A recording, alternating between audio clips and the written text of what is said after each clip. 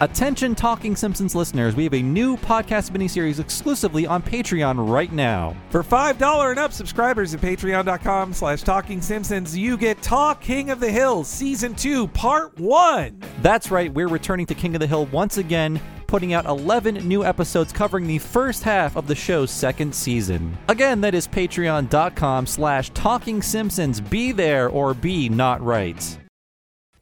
I heartily endorse this event or product.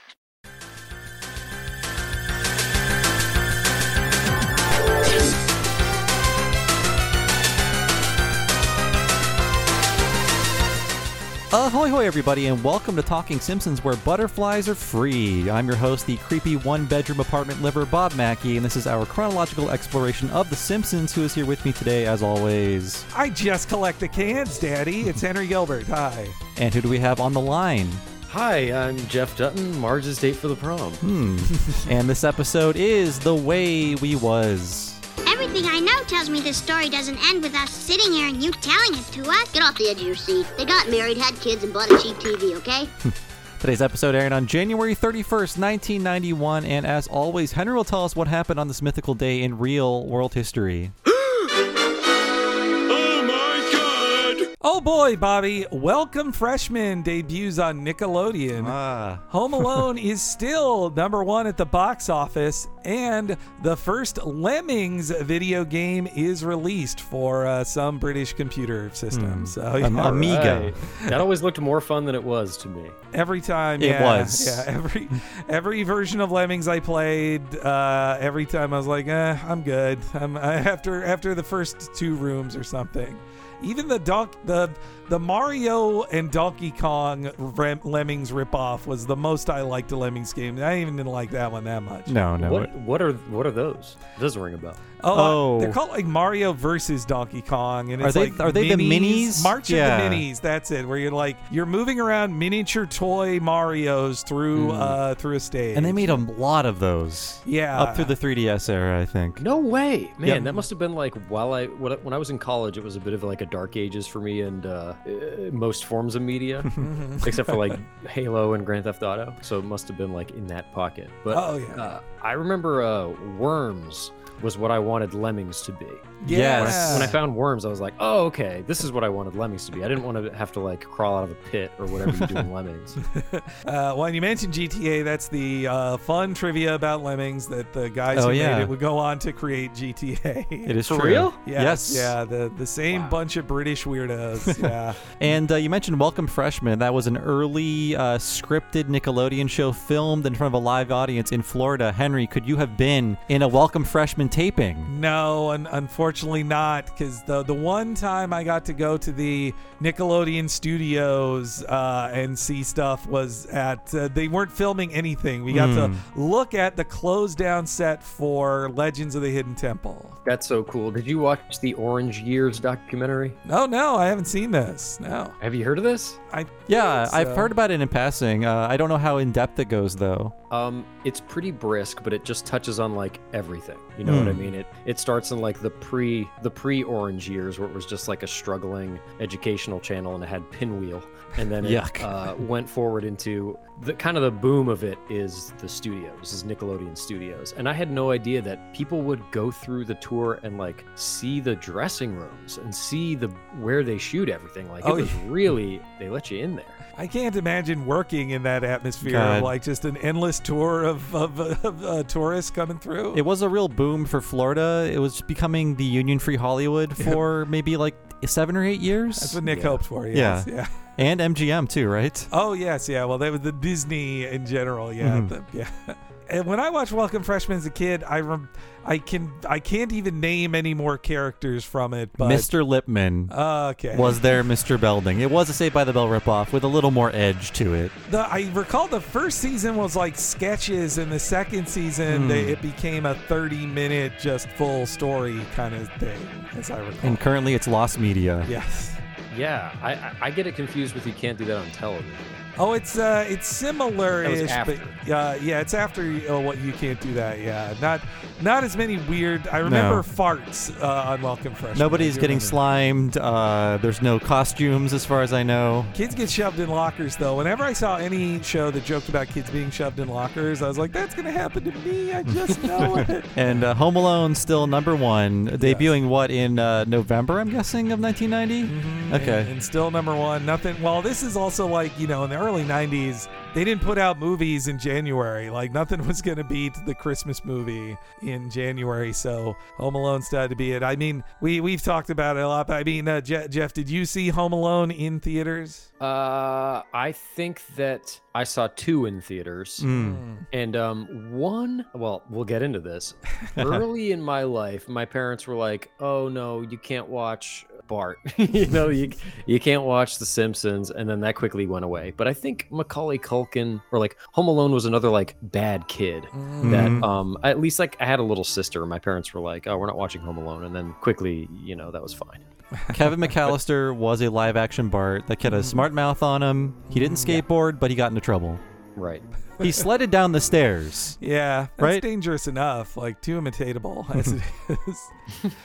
But joining us on the show, you've heard his voice earlier. We have Jeff Dutton from the Sloppy Boys podcast. Welcome to the show, Jeff. Hey guys, good to be here. Thanks for having me. And we've had your cohorts on previously, and now we have completed the Sloppy Boys collection. You sure have. And they know The Simpsons better than I do, so you made the right call.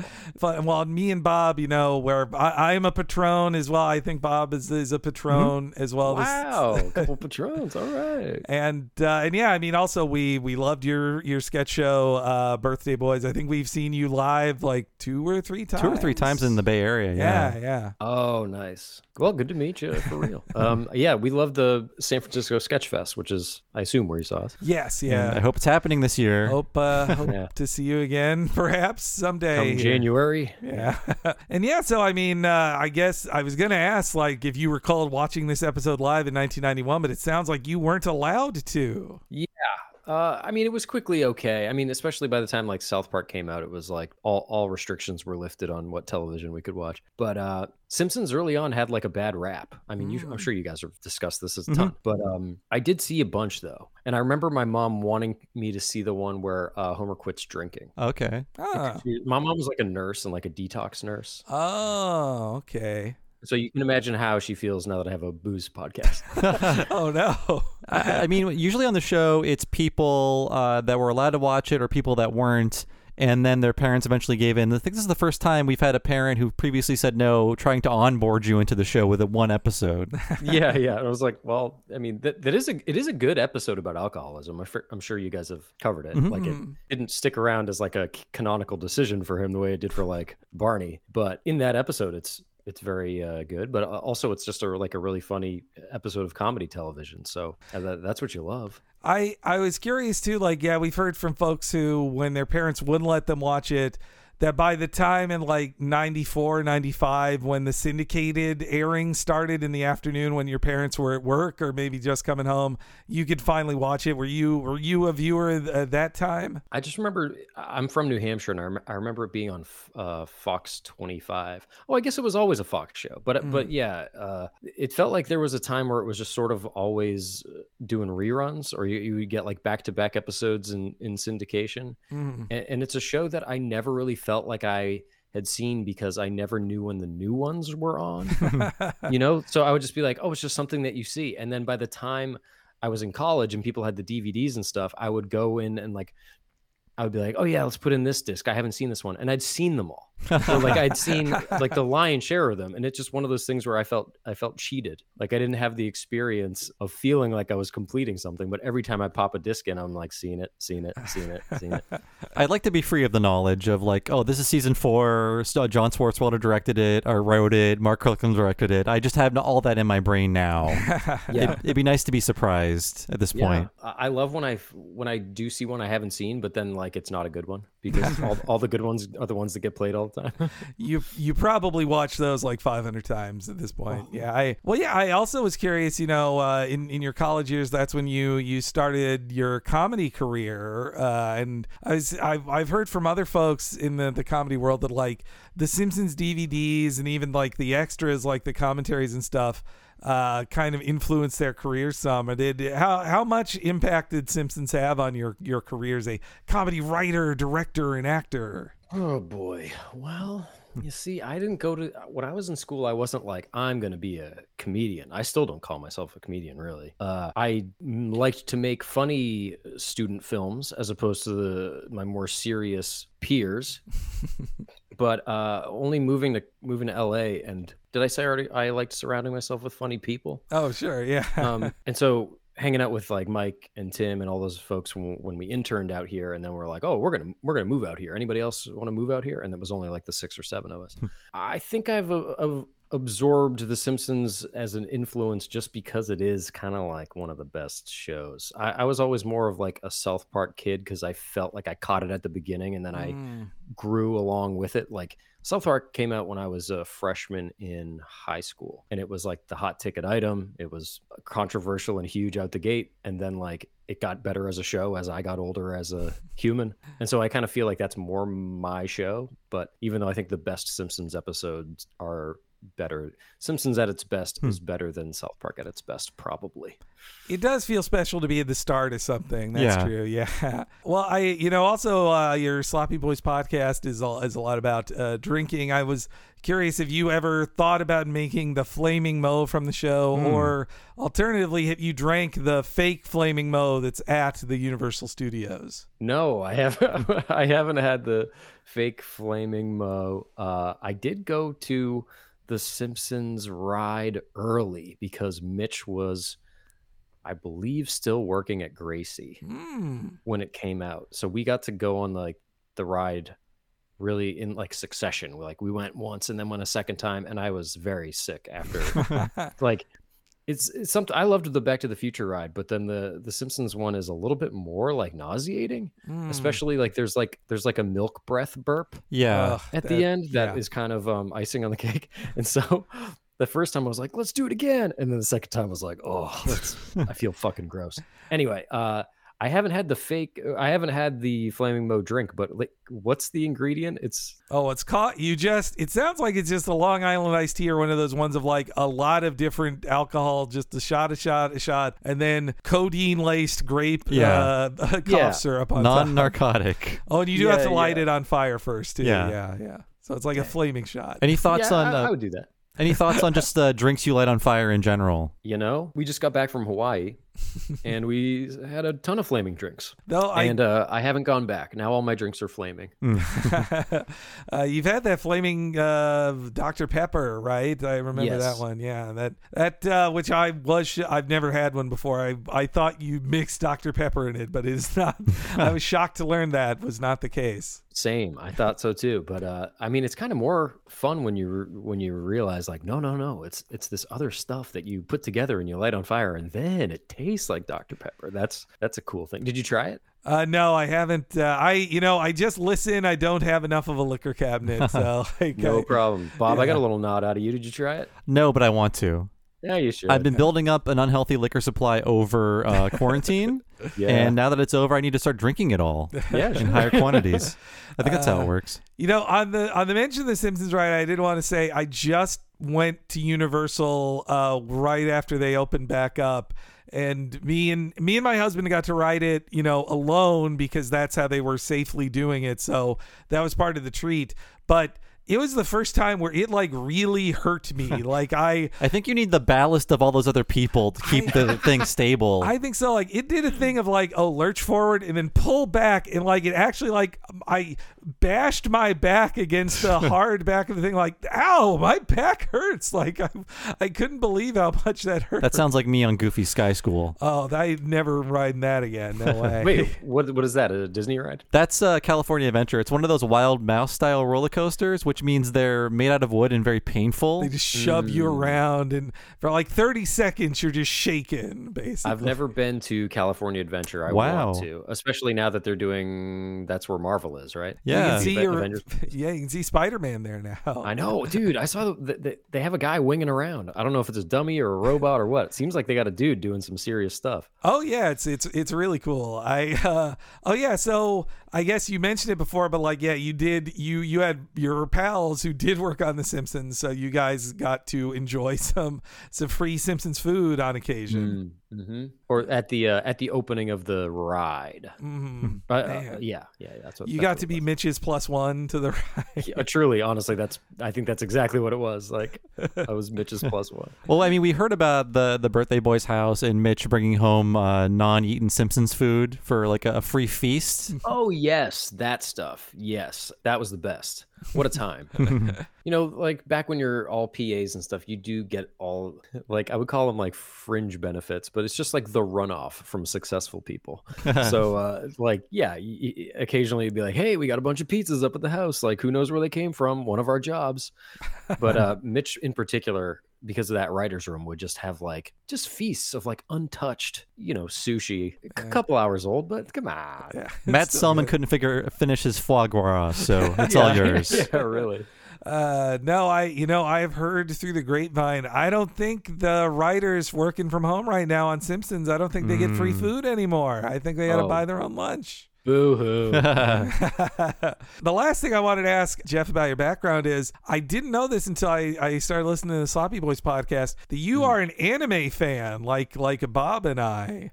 Yeah, you guys probably trounce me in this regard as well. Growing up, I was a little bit into it, but I was like more of a comic book kid. Like I was into Marvel stuff, and I would even do like, not Magic, but like the Star Wars version of Magic. Do you guys remember? Oh, the card game for that. Yeah, I never played it, but I do remember. Yeah. And honestly, I didn't know how to really play, but like I just liked collecting shit and action figures and like comics and stuff. But I had a buddy who early on we would watch Ranma, and like I saw like maybe Ghost in the Shell and like Bubblegum Crisis and some like Big Wars, a bunch of sort of weird stuff that I can barely remember. And then as I got into college, I started to get more into like the Akira, Ghost in the Shell, Miyazaki movies. And then I still don't think that I'm like any anime head really. Like I'm more of a movie guy than a series guy, for example.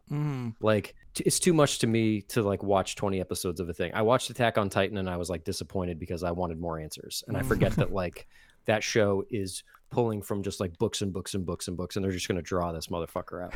You're not going to get too many. Yeah. But I did watch Neon Genesis Evangelion, and it's one of my faves. That's what I was going to. Did you ever pitch a sketch based on Evangelion ever? No way. How would you? What would Bob Odenkirk say to that sort of pitch? He'd be like, "Oh, we don't do Kierkegaard sketches." I don't know. No, it sounds like you had the elder millennial gateway to anime that we did too. The same pathway, the same like style of shows and movies. I didn't really do like. I mean, Dragon Ball was big for a lot of people. I never did Dragon Ball. Did you guys? Yeah, a bit. Yeah, no, I had a lot of the same gateways as you, like Evangelion and Ranma 1/2 and all that. But then I went a bit more hardcore into it, and then by about 2005 though, I then stopped watching anime, and only mainly through doing this podcast have I gotten more current with Japanese animation again. Yeah. Have you guys seen Slam Dunk? Oh yeah. My wife is a big fan, but I have not seen it. I know it's great. When Hanford was in town, we started it, and we just got like 4 or 5 episodes in. We were eating dinners, but that's really funny to see the sort of dynamic anime style put into basketball. Like normally you'd see it in like sword fights or like whatever, karate or robots fighting, but to see it in American basketball or like Western basketball was just so odd. I think most sports, even Western ones like football, they have a good anime to go along with them. Oh really? Yeah. Yeah, there's one I haven't watched it yet, but there's a American football one called Eye Shield that I've heard is very, very good. Which it is weird because like American football is not a thing in Japan. Like it's more niche than like ping pong is in America. I've watched a bit of it, and a lot of it is like, here's what American football is, and here's how it works. Explanation of rules. Yes. But this has nothing to do with the 1970s in Springfield. Yeah. Yes. You know, I've told this story before on the podcast, but when I watched this episode live the way we was, it was preceded by the Blowfish episode where Homer thinks he's going to die. And in the commercials between episodes, like before the end of the episode, they have a commercial for this week's. And in my 9-year-old brain in 1991, I thought, oh my God, Homer really does die in this episode, and they're restarting the series from high school. Oh no. Like I had a minor panic about Homer was going to really die, but that would be a good spinoff. That would be. I mean, you were creating fan theories before there was an internet. I was. I was born to be a nerd right then, yeah. And we covered this episode 5 years ago, and we did the scary math then. Let's do it again, because this is an episode aired in 91, about 1974, 17 years prior. If this episode aired today, it would be about 2004, when Marge and Homer were seniors in high school. So you just have to say it up front, because I mean, when we were watching this in 91, or at least Henry and I just thought like, wow, this world I never knew, this time period I never existed in, now it's just like 17 years. I can do that standing on my head. Yes, who cares? Yeah. Do you think of our parents watching this show and going like, oh yeah, I remember that was the same as 2004 is to us, is crazy to me to put that. Though, I mean, this episode for me as a little kid too, when Lisa says, I can't imagine you grown up, like I think it was one of the first times I as a little kid thought,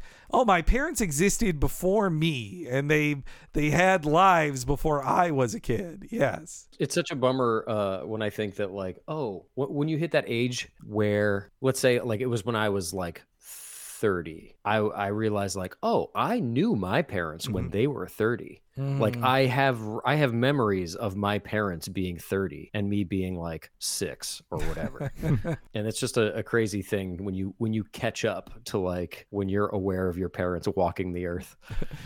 Yeah, my parents were they were second year of college in 1974 when this episode was set. So they weren't that much older than Homer and Marge are, but I guess for this episode, if they're either 18 or 17 in it, then that means they're 34 or 35 when this episode is set in present day. If Homer met Marge in high school in 2004 and this was a similar story, she'd be an anti-war protester wearing a Buck Fush t-shirt. I could see it.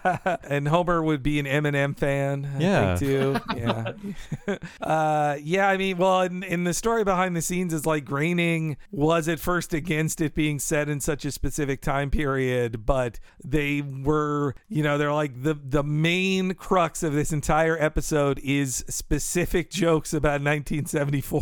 If you take that away, we lose most of the jokes in this episode. And they kept, I was gonna say. Yeah, and they kept it up at least through the teen seasons, because Artie Ziff comes back in season 14, I believe, when the timeline does not make sense. Right. Because it's 10 years later. But then oppositely, the Simpsons fans have been very upset at times when they don't, they just fully reject the impossibility now that the lead characters who are in their 30s can't have gone to school in 74, but when you make them go to college in the 90s, then everybody's like, boo! No! Don't do that. Yeah, it's a weird line to have to walk.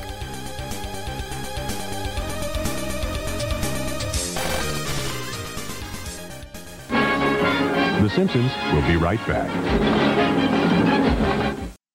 A young Homer Simpson has made his plans for prom night. I'm gonna drink a lot of beer and stay out all night. He'll be dressed to kill. My tux is gonna have the widest lapels, the most ruffles, and the highest platform shoes you ever saw. Now all he needs is a date. Marge, would you go to the prom with me? Homer J. Simpson, I hate you. So will you go out with me? The Simpsons.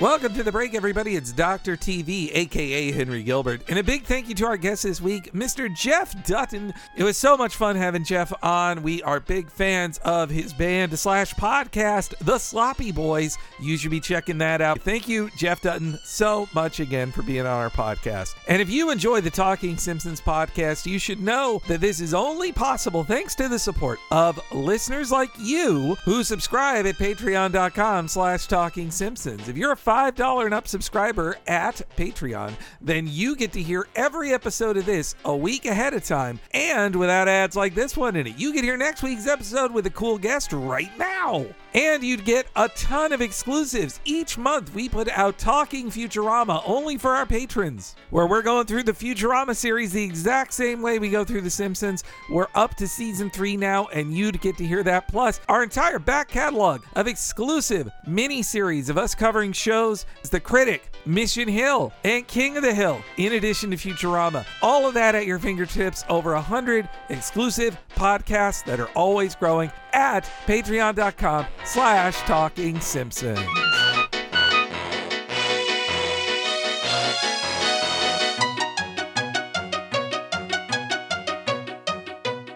But if you want something as nice as a date with Elliot Gould, then you should sign up at the $10 level at patreon.com/Talking Simpsons. That premium level gets you all that $5 stuff I just talked about, and then our monthly super exclusive podcast once a month. That is the What a Cartoon movie podcast. See, me and Bob have a sister podcast, What a Cartoon, where we talk about animated series super in depth like we do on The Simpsons. Please check that out as well wherever you download podcasts. And once a month, often for over 4 hours, we talk about an animated feature film super in depth, just like we do with The Simpsons. This month, you're going to hear us talk about The Hunchback of Notre Dame.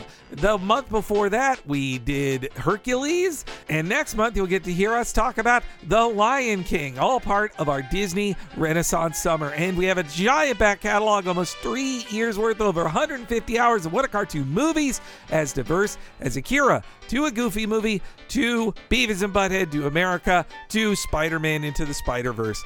A giant back catalog you got to sign up for at the $10 level to hear everything we do for all of our awesome subscribers at patreon.com/Talking Simpsons.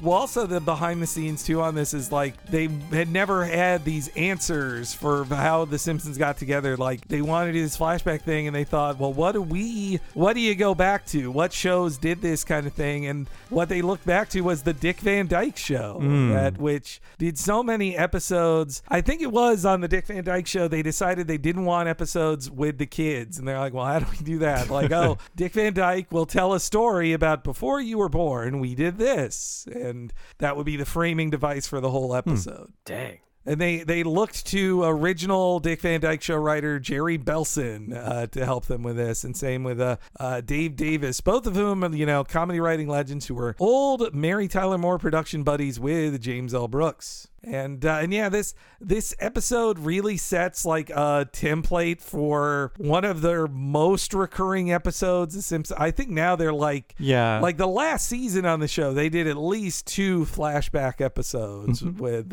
specifics. I think for most of the classic years, they do it every year or sometimes every other year, and usually written by Jeff Martin. That's also why this episode sets the tone, but I really think Jeff Martin perfects it with the season 3 I Married Marge, which the birth of Bart 1, which that does follow, well, for that timeline to work, Bart's born in 1980 because they see Empire Strikes Back. So after this episode, Homer and Marge date for 6 years and then get married. There's a lot of Marge and Homer, the dating years we don't see that I think should be expanded upon. Well, there's the brief flashback in here to where before we get into the real flashback, they're like, tell us how you guys got married. And it's them getting the news that she's pregnant with Bart. Yes. Does that jive with The later episode you're talking about?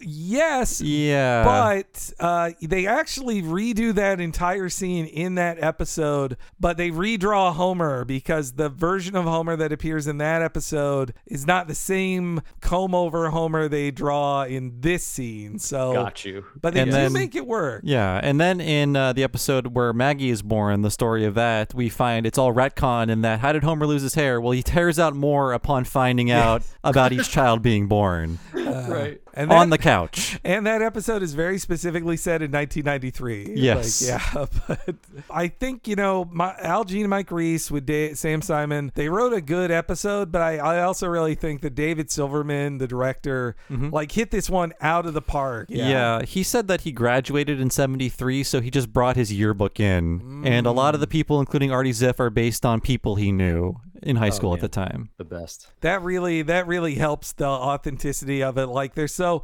many jokes in here, especially about specifics of like Homer puts a hot comb in his hair, and it's like, well, if you don't, especially when they're doing this before really the internet in 1990, then you just have to remember what a hot comb looked like and have lived through it, or remember the chain steering wheels that guys had back then. And yeah, it's very specific to 1974 outside of one thing that's 75, but they figured out everything, like when songs came out, when products were released, when certain laws were being passed. It's all tied to 1 year. The specificity of all is really nice. Ooh, I never considered the law thing. That's, it's so easy to throw in the Goodbye Yellow Brick Road or whatever. But when you get into like what laws were being passed, that's interesting. They really did the work. And then they did all this while staying pretty much hands off on like any Watergate or Nixon or Ford jokes. Like there's no presidential specifics, which in all flashbacks, that's the easiest ones to go to, because like everybody remembers who was president in a year they lived through. Yeah, and then rewatching this one, this is their thing for the critic. Like the Gene and Reese wouldn't create the critic for 2 more years, but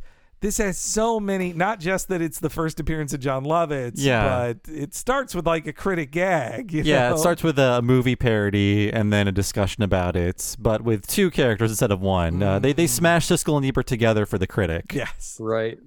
But yeah, this has a lot of first appearances. This is a major episode for you got Wise Guy and McBain in the same episode. Like that's a pretty big one. And also before we'll get into it right now, but I do want to credit the Twitter account ThatGuy3002, the professional Simpsons collector who has been very helpful in this podcast, because he buys original table read scripts of Simpsons, collects them, and then does full Twitter threads of here's the original script and here's how it was changed in the episode. So I'll be citing a few of those when it's a big, interesting change. But nice. I want to credit that guy 3002. If you listen to this podcast, you probably follow him. I would hope. But if not, so this episode begins with a joke about sitting too close to the TV. I don't think I did it that much as a kid. Only if the NES controllers cords were so short, that would be the only reason I sat that close to the TV. I did like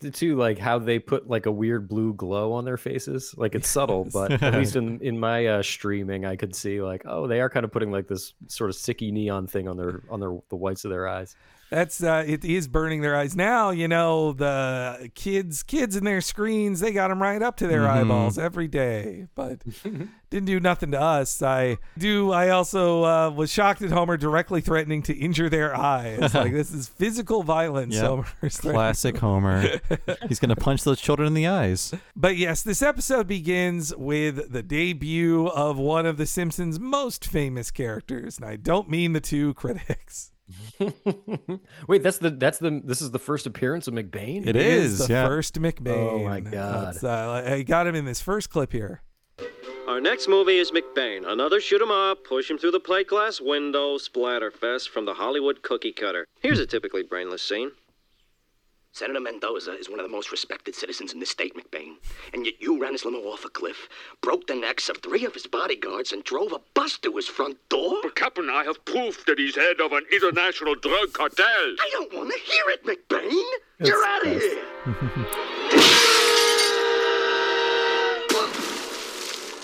That makes 2 of us. All right, McBain. That makes 2 of us. I love it. You know, I can't believe we're talking about the same movie. I thought McBain was a non-stop roller coaster of chills, thrills, spills, and kills. And that chase at the end, my friend? Are you nuts? That movie stinks like your creepy one-bedroom apartment. Your mother didn't think it was so creepy. My mother, real mature. I'm sick of your grade school I love insults. watching a bald guy argue with a fat tub of lard. I forgot, until having it isolated, I missed the bald one just grumbling through the entire time the fat one talks. Like, that's so, that's how they're credited in the script, is the fat one and the bald one. But I mean, we all know who they are. R.I.P. to both of them, man. I've watched that show all the time as a kid, and they really captured. How many times did you hear Ebert say back to Siskel, I can't believe we're talking about the same movie? Yeah. Like, that's such a perfect encapsulation of their relationship. And when they go on like Letterman or whatever, they would get personal. Oh, yes. Yeah.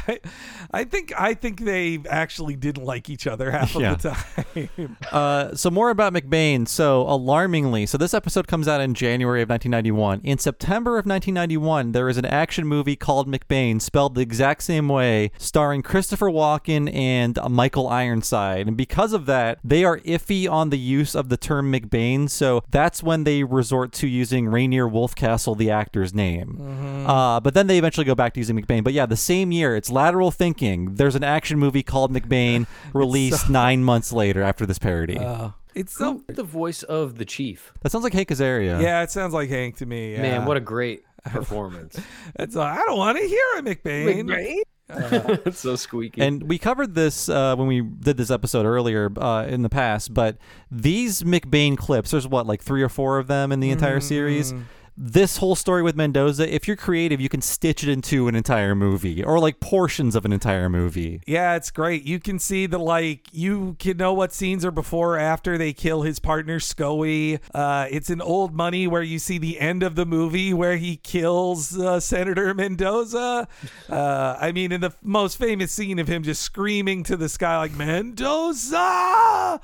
That's right. God, every bit of McBain is so good. I mean, once unfortunately, a Christopher Walken movie forced them to just have Rainier Wolfcastle just show up in as a person, and so you couldn't just see endless scenes from the film McBain. But he's still a very funny character even then. I mean, he is just a Schwarzenegger parody. That's what I love. What they're making fun of Schwarzenegger here is that like just his 80s action films where he is such a ridiculous person who's like, I'm John Smith, the cop. I think you're thinking of John Matrix from Commando. Yes, yeah. And he's about to be in Terminator 2 that May or June, I believe, of this year. So. Right. Well, and so here's one of the biggest things I learned from that table read script. In the original script, his name is Mick Quaid, not McBain. So like in Total Recall, he's Quaid, right? So yes, that's what Al Jean was asked about that, and he was like, I think it's a mashup between Quaid, the Total Recall character, and McClane from Die Hard. So, well, they should have stuck with it, and they wouldn't have had this whole snafu with the Chris Walken movie. You're right, man. And whoever I only heard of that movie years later, walking down the aisles of the video store and then seeing McBain. What the? I saw Riff Tracks did it maybe like in 2015 or something. So you can watch a riffed version of it. It's not worth watching on its own. Maybe I will. I also think Silverman and his team really figured out like what a great comedy it is of just seeing this like gigantic Austrian man just fill every shot and just like, but Captain, I like that. It's just so funny how it's also posed. I love that. But yeah, Siskel and Eve are getting very personal. Your mother didn't think it was so creepy. That's such a great line. I thought of one actual zinger that Siskel did for Ebert. That I was watching some clips of them on Letterman, and Siskel said that they called Ebert's wedding reception Operation Desert Storm, like eating desserts. I get it. I didn't sell it, but he did. That's good. Gene Siskel sold it. That's funny. And I also rewatching those now. I'm like, oh, this is like just a podcast now. It's just like guys arguing about movies. It's except they're only restricted to 22 minutes. They can't just go for 3 hours or whatever. But I really, man, what Ebert could do with the podcast medium now if he were here, it's too bad. But yeah, so Homer mocks both of those guys for qualities that are his of being bald and fat. But then the TV breaks. David Silverman credits the test pattern shakeup thing to, it was all designed by Wes Archer in his episodes on the Tracy Ullman short. So they're just copying from that. But that's cool. I love seeing just the weird geometric confetti kind of like squirking around. Oh, it's such fun drawings. Yeah. As a little kid, I really did love doing what Bart did when you could needle a parent of like, Dad, you haven't fixed the car yet, or just when just you can see like, hey, it looks like you're losing your patient, Doc. Like that. You only have so much power as a kid, and when you can needle your parent that they're not succeeding at something, feels good.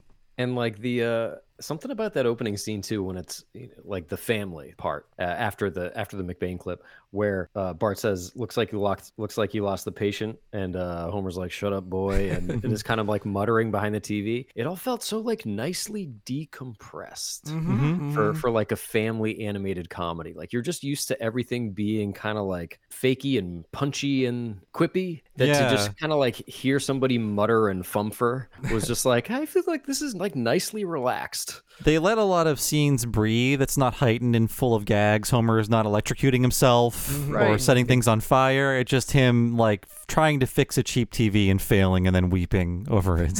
Yeah, and it's funny and it's offhand. It's not pushed. Yeah, I could see in a writer's room, somebody would say, he just says shut up, boy. We can be funnier than that, but there's just something natural, just like shut up, boy. Like just a tired father saying that to his smart ass son. That's just fun. It is just nice and comfortable and natural. Right. And you can do it. I mean, there's so many.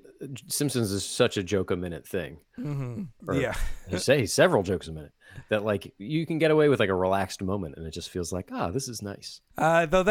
Season 2 is where they slowly move out of that kind of pace, but they're still in it here. And Homer insults his cheap Chinese TV, which my Chinese TV in the living room right here is still pretty good for 10 years on. I kind of think all TVs are Chinese. Well, yeah, it's impossible to buy a TV not made in China if you wanted to, which I'm not one of those buy American types anyway. But even if you were, you literally can't buy a TV that's made in America. It's impossible. No one makes it.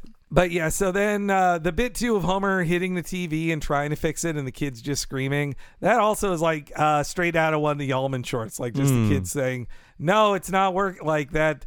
And I love when they're screaming worm tongues and the crazy like Dutch camera angle on them screaming. I love that shot. It's so good. And that scream reminds me of the Simpsons arcade game.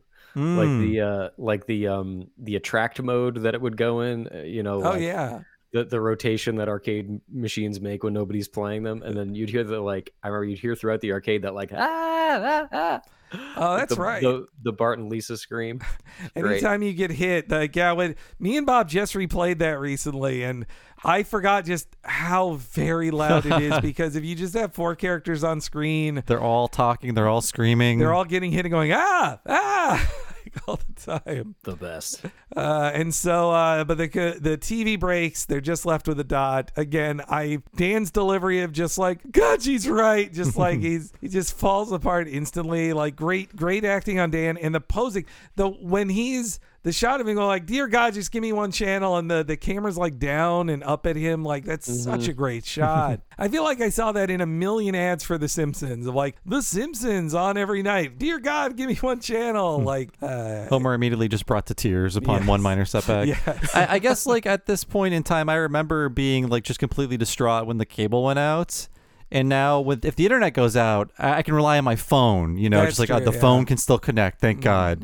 But things were different back then. I just had an internet outage and had to be like, well, time to tether to the old phone. It had my husband had to do the same thing of like he has a full regular hours job, and so when the internet went out at 10 a.m., he's like, I just am gonna have to use up all my plan here to be in the Zoom meetings I have to be in all day. Yeah. One time when I was moving into this place, I didn't pay the power bill, I guess. I moved in and everything was working, and I was like, hey, I guess we're all okay. And then 15 days later or whatever, everything went off in my place, and I ran outside and I caught the guy, and I was like, hey, I'm here. Can I pay you? And he was like, no, you got to take it up with the company or whatever. And so worse than having no internet, just no anything. I had the remaining battery on my phone, and that was my internet. And then I would have to run to the plug down the hall and just leave my phone in the hallway or sit next to it. And this just went on for about a day. But that sounds harrowing. It was hell. It was a living hell. And so Marge says, hey, we used to do everything back when before we had kids. We used to have all this fun. And this is when Lisa asks, the obvious question that a child would ask about, well, how did Dad propose to you? And that's when we cut to a joke that child me did not get. I did not get that it is a joke about the idea that the sitcom parents had premarital sex was kind of transgressive. It's pretty racy. Yeah, racy. For 91. Yeah. It's so great, how the tell is when Hibbert congratulates her in her maiden name. That's the tell that they are not married and that they're about to have a child out of wedlock. Which her maiden name is Bouvier, a reference to Jackie Kennedy's maiden name. The first reference to Bouvier? It is the first use of the word Bouvier. Yep. And wow. But yes, this is when Marge, she wants to tell a different story in this next clip. How did Dad propose to you? Well, Miss Bouvier, I think we found the reason why you've been throwing up in the morning. Congratulations. No! Lisa, I'd rather tell you a different story. How your father and I first met and fell in love. We were seniors in high school, but we had never even met. Why do birds some people call me a space cowboy. Yeah. Some call me the gangster of love. Some people call me Maurice. Woo! As I speak of the pompadours of love. Oh man, that's good. That's Steve Miller Band, or a cover of both Steve Miller and the Carpenters. Hey, they got enough money for the song rights. They can't pay for all these masters. This has 5 different sones in it. It's true, yeah. Elton John's in here, Ray Stevens. Yeah, oh yeah, they got that too. And The Hustle as well. They have so much. They were just throwing around song money licensing. I like that they bring the Carpenters back later too. Am I wrong or no? They do. No, you're right. Yeah. I love the Carpenters. I know the joke is here that they are lame and corny, and they are lame and corny. They're as corny as a 70s band can be, but I love their corniness and this weird songs about love by a brother and sister. That's just such an odd thing about it too. I didn't know any of these songs were real songs when I was a kid. So when that Steve Miller Band came on the radio and a friend's dad was driving us around with classic rock on, I was like, oh, this song is great. And he was like, how do you know about this? 8-year-old, explain yourself. No, I never had heard that song before, even though as a little nerd child, I listened to the oldie station all the time, but the oldie station didn't play 70s stuff, so I didn't know this song. Old enough. No, not in 1990, but it would be. Man, that's so funny when an old song becomes a hit again because it's in a movie. I mean, it used to happen a lot. But I remember in high school, Build Me Up Buttercup had was back on the charts because of Something About Mary. Right. No, No, for me as a kid, I don't think I ever heard Queen before I saw Wayne's World. Wayne's World, huge. Yeah, that's the perfect ref. And what a bummer though as a kid to find out about, like, oh, this is Queen. You love this, and they're done. Like the lead singer's dead, so you got to learn about them, and the lead singer's dead. Bad timing. To get into Queen in 1992. But no, yeah, that was. It doesn't happen as much. I guess it sort of happened with Guardians of the Galaxy. That popularized some old 70s songs. Yeah. Yeah. I liked Guardians okay. I didn't like it as much as a lot of other people. I don't like that was it Guardians? Should Guardians be to blame for every fucking superhero movie now having like an old pop song in it? It does... like in the trailer, they all of them now are just like, oh, it's a superhero movie, and it's like, we don't need no edge. Like, fuck off with that shit. How many of them were painted black? Oh God, no. I think Guardians, they had some deep cuts, but in Guardians, my biggest complaint was that I feel like after Reservoir Dogs popularized the ooga chucka, like once they made it their own and so famous in a movie, you can't put it in your movie anymore. Like that's just no. Reservoir Dogs owns that song. What was the Air Force commercial movie? Superheroes? Oh, Captain Marvel. Yeah, wasn't that just like a Spotify playlist they put on during the movie? Like the 90s hits. It did do that. Yeah. Yeah, they had Just a Girl at least. Well, I just watched Cruella, and that is like literally in a 5-minute span, they play 4 songs from the 60s and 70s. It's like, and I'm like, well, but I like these songs. I like Iggy Pop's, Be Your Dog, but I don't. I get it. Yeah, I get it. I get it. You get it. Yes. But I do feel like Guardians, because it was just like, oh, there's a whole mixtape. It was just like, oh, you're gonna go like hog wild with this shit. I think they are kind of to blame because Guardians came out before Deadpool. Am I right? Yes, yeah, it did. Deadpool, a lot of sort of like winky pop stuff, and then like Suicide Squad was like re-edited to be more like Deadpool and like have more pop songs in it. And I don't know. I feel like if you're Boogie Nights, you get to like do like the mixtape from the era. But if you're, I don't know if you get to if you're a Marvel movie already and you already have everybody in the world showing up to your thing. Well, what's still impressive with me with Tarantino movies is that, like in Once Upon a Time in Hollywood, he did have songs that I've heard before, but he also like gets, I'm not like a super music expert, but he uses this Out of Time song by Rolling Stones and the mono version of it too.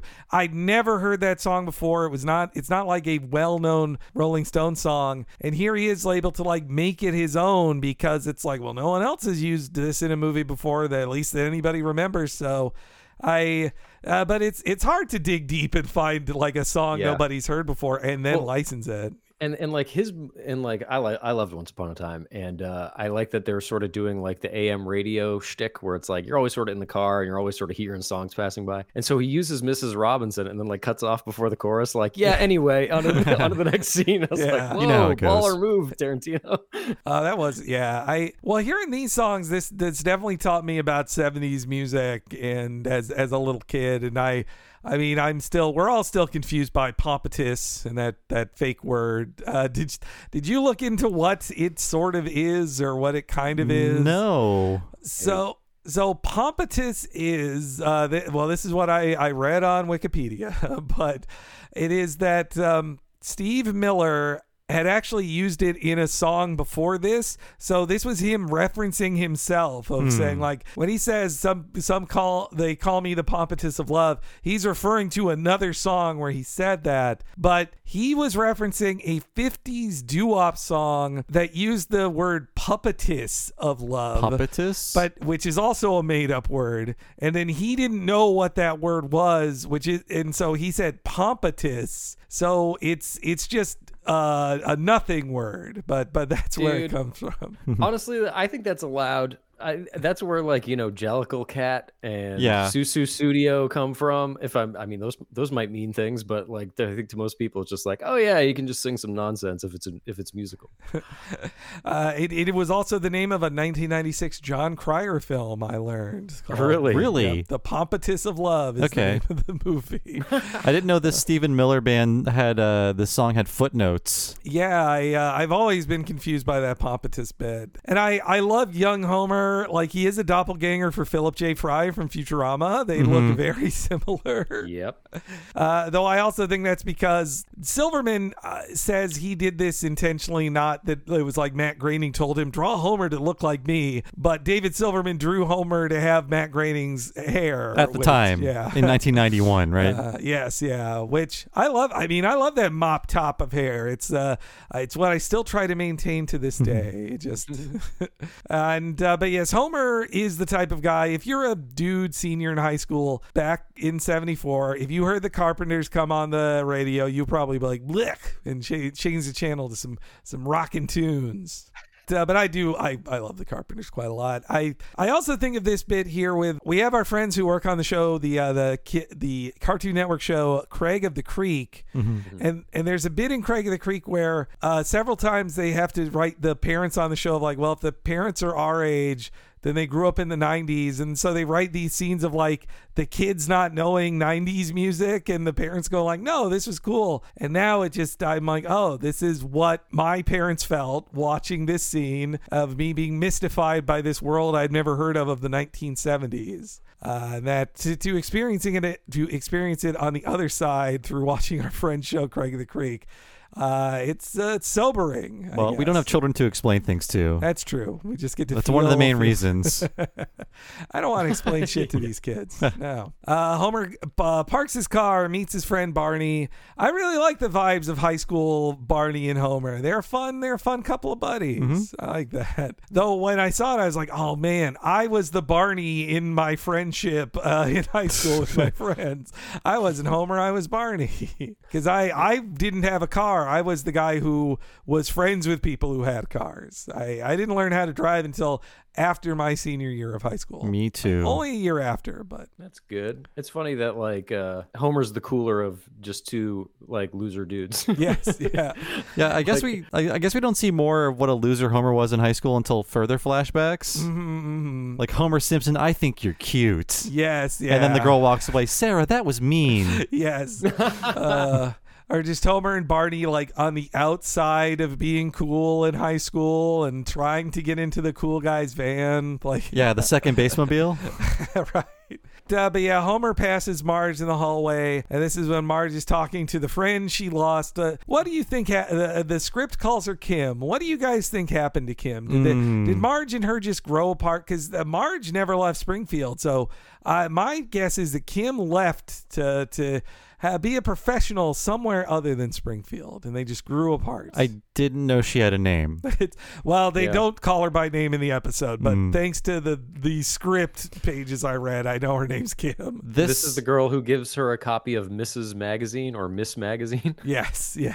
Yeah, Ms. Magazine was fairly new, founded in 1971, and this is something upon revisiting it this time, knowing more about the production of the show. It's just like this was famously a writer's room, like many at the time, where there were no women. In fact, women were actively kept away because of certain people on the staff. And I feel like this view of feminism of the time feels rather skewed to me, because the magazine has articles like 25 reasons not to shave your armpits. Yes. Which is seemingly implying like feminism makes women ugly, and then hairy and hate men. And Marge is like immediately radicalized into this ism she doesn't understand, and it ruins her life in some ways. So I think we needed a woman to like just be in the room with these guys. Kim is a bit of a complainer. In the script, she has even more like angry things to say about as a feminist. Oh, really? Other articles in this magazine. Special PMS issue, by the way. Whoa. Why all men are bad. Well, yes, I agree with them. They're right. We are lame. So in the script, it's her telling Marge about like, hey, women can't. It's actually this bit's a little nicer. She says like, women aren't hired to be police officers or firefighters, or there's never been a woman on the Supreme Court. And then Marge says, oh well, she naively replies, well, if we just ask men about changing that, I'm sure they would. Like that. That's a Marge answer. Yeah. Yeah, I like to think that Kim, she realized she couldn't stand being in Springfield anymore. She's got to get out of here. She went away to, unlike Marge, she went away to college. Hey, that conversation also kind of sets up Marge being a police officer. Oh, hey, you're right. Yeah. If they had kept it in, we'd be looking back on that of like, oh, Marge learned she'd be a cop then. Yeah, I think there's an argument to be made in this episode that Marge's life is ruined by Homer or upset by it, that she was on a certain path and Homer knocked her off of it. It's really a pity-based relationship, ultimately. I don't think the show, this episode is that self-aware of it. In the future, the show will be. Like, Marge just feels sorry for Homer, and that's why they're together. That's true, yeah. I want to see the series where she's married to Artie Ziff. Yeah. Oh, God. But, yeah, so Marge, and they then walk by the room where, the bathroom where Homer and Barney are smoking. I would guess it is supposed to be read as tobacco, but, like, this had to be a joke about smoking pot at school, right? Like, yeah, only because they say Springfield's answer to Cheech and Chong. Yes, yeah. I think it's a little runner for Dondelinger where he doesn't know what marijuana is, but suspects it everywhere because we get one more joke later, like, is that a bong? Is that a bong? It's like, oh, you have asthma. Okay, go ahead. So I think he's just very paranoid about what he thinks is marijuana, but they're smoking cigarettes. And yes, like, I think when my stepdad went to high school, there was like an area of the grounds you could smoke in. Like, hey, children, smoke your cigarettes here. It's the 70s. Also, yeah, you're right, because, you're smoking weed, you have one joint, you pass it around. You don't each have a joint.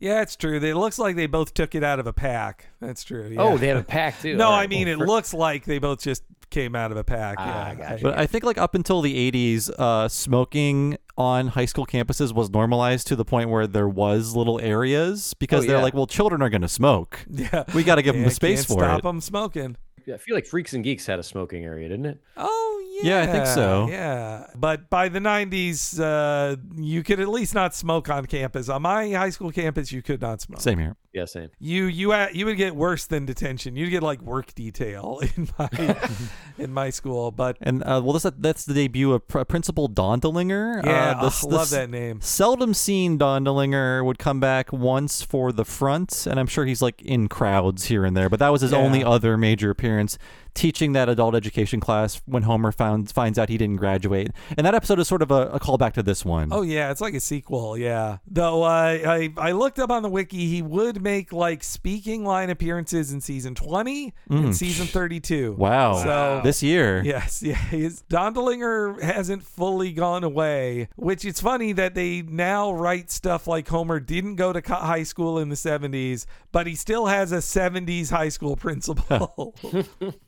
Who is very much like the tough principal of the 70s. Like that. Dondelinger's he's funnier. The front has the best joke with him. Yeah. Just like saying that he's trying to do this because his wife just passed away, and that Homer said, is this going to be on the test? And he's like, no. And Homer just strikes through dead wife on his notes.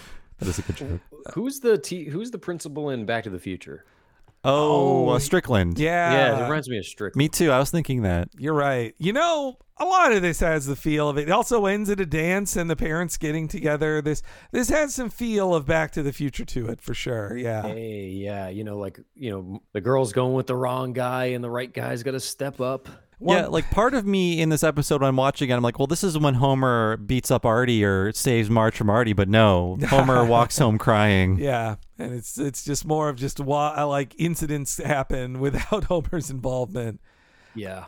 No, Dondelinger is such a strong character. Like, if they wanted to just do a bunch of high school episodes, Homer and Marge in high school, Dondelinger would be a good, like, recurring character for those. But it's pretty rare they do it now. I mean, too, they can't set it in the 70s. But this is before, it was by season 10, I think it was, when they decided, who else went to high school with Homer? Lenny, Carl, Moe. I was going to say everybody. Waylon Smithers, like anyone in Homer's age group also went to high school with Homer and Marge. I mean, that's not wrong. I know a lot of, my parents are kind of like Southern New Hampshire people and never really left. They're still friends with they actually do go to school with all their high school buddies, or go to work with all their high school buddies. Yeah. You stay within a couple miles of everybody you knew in high school. But Marge, meanwhile, has been fully radicalized, and she gets sent to detention. Well. If it isn't Homer Simpson and Barney Gumble, Springfield's answer to Cheech and Chong. Allow me, gentlemen. You just bought yourselves 3 days of detention. You know where and when? 3 o'clock, old building, room 106. And in another article, I found out that they hire professionals to do all the jobs of a housewife who incidentally is not married to a house, who costs $48,000 a year. Right on, sister. The first step to liberation is to free ourselves from these male-imposed shackles. Yeah, Mama, take it up. I didn't think it would burn so fast. I guess it's a tissue paper inside. Miss Bouvier, I am surprised. You just bought yourself 1 day of detention. You know where and when. Well, no, I don't. Actually, I've never 3 o'clock, old building, room 106. I do wonder what this episode feels about feminism, because Marge's statistics she's saying are true things about, an inequality that women were facing then and still do about, homemakers and housewives.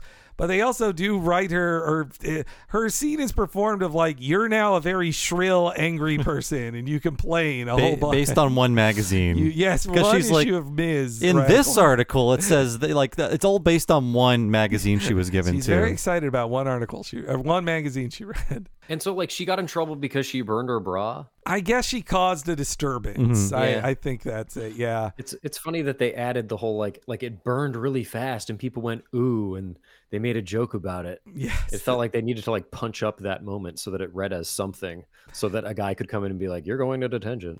I guess they got to make it a joke. They're doing a bra burning joke already, and then they also have to make a joke about stuffing your bra. She stuffed it with flash paper, it seems like.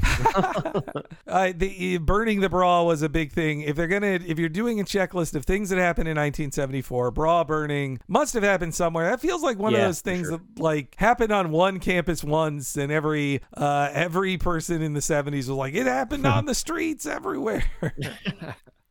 I do like too though that you see they give you little flashes of like, oh, Lisa gets this from Marge, like Marge feeling this passionately about it, and then later her good student qualities, which they really just get rid of for Marge in the future. But you get a little flash of like, oh, okay, she's Lisa's mom. But yes, we head to detention, and I have to ask myself, how did the nerdy girl Estelle get sent to detention? What did she do to be there? Oh, right. Well, this joke about I wouldn't go to prom with you if you're Elliot Gould, it's much more funny to me now because there's been a recent, within the past year, this Twitter meme that's exposed the hunkiest photo of Elliot Gould ever, where he's on the cover of TV Guide with Grover, and it's dripping with sexuality, inexplicably. And I don't get it, but it's there and it exists. So I'm like, I didn't know Elliot Gould was hot. Yes.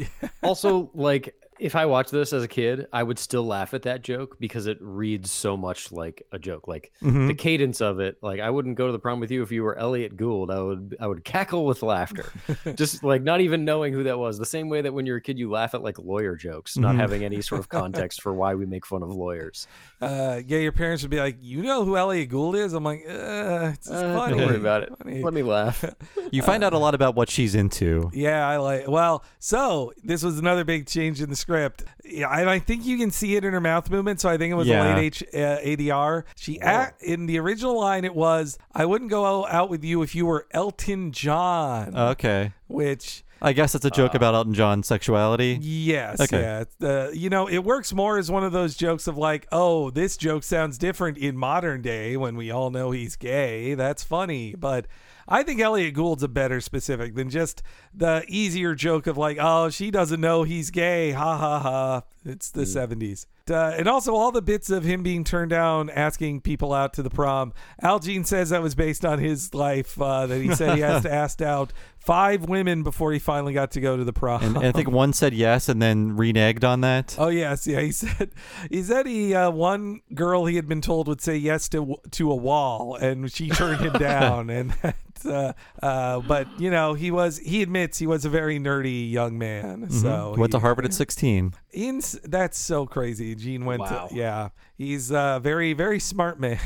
But yes, Marge is sent to detention. That's when she meets Homer for the very first time. If she hadn't been sent to detention, she never would have met Homer. I really love that the music comes back in, and this is when Homer's like, oh, now I understand this stupid Carpenter song because I'm in love. Right. And the slow-mo entrance, though, that's not in the script. That's all Silverman. So it's a really great, like just the flowers flying around and her slow walk, and she looks like Farrah Fawcett. Like, I guess that's what her hairstyle is supposed to be, right? Yeah. And I do like she's kind of moving in like these still frames, but Homer's bobbing his head in real time to the music.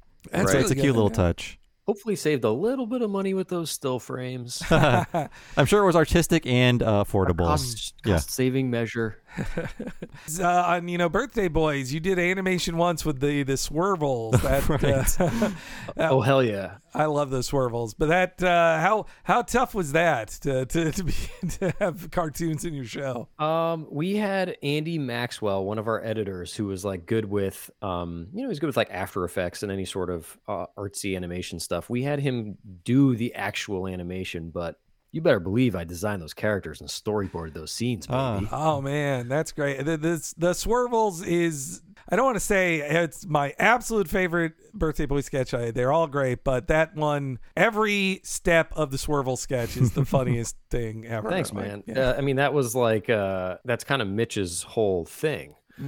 Like, his whole he was like the angry internet nerd before before it was everyone, like, oh, they ruined the Muppets, like that was his thing. And so we were like, oh, let's do a sketch where we kind of make fun of that, but we'll say all the things you really say, but in jest.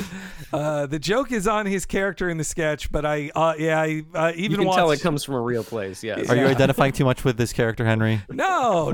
Hey, I learned from that sketch to be like, oh wait, that character's wrong. He shouldn't want Dave Seville to come back and do the Chipmunks without. One joke I wish read better in that was when Kyle Gass appears in the closet as the creator of the Schwarvels. I forget his name. John Allison. Yes. And then he says something like, go make your Schwarvels. And I just wanted I wish that was a little clearer. That it was like, when you tell somebody like, don't get so upset about Star Wars, like go make your Star Wars. Mm-hmm. Oh no, I got it as him telling him to be creative. Yeah, I caught that. But and then him misinterpreting it and being like, me make my own. Anyway. I love that. That buy the Birthday Boys DVDs. Watch them on that. Yes, please. That's a good. Also because your commentaries are great. But hey, I can't believe you watch those. They're great. I mean, you guys are also just so funny. I don't know if I'd be that funny on a commentary after my show got canceled. I don't. I don't know if we know. We might have known. Season 2, I think we knew when we went in to do commentary that we were done. Yeah, it was. But it was very. You guys were great. We are commentary appreciators on this show. Oh yeah. Yeah, I mean, with the detail you're going into Simpsons, I guess I'm not surprised that you watched this commentary. But yes, Homer and Marge meet for the first time in this quick clip. So, what are you in for? I'm a political prisoner. Last time I ever take a stand. Well, I'm here for being me. Every day I show up, act like me, and they slap me in here. Simpson, be quiet. I haven't seen you in school before. Okay, Simpson. What? You just bought yourself another day of detention. Maybe we should get together sometime. 2 days. I'm sorry, I don't even know your name. I'm Homer. 3 days. Jay. 4 days. Simpson. 5 days. It was worth it. 6 days. Okay, Simpson, to the back of the room.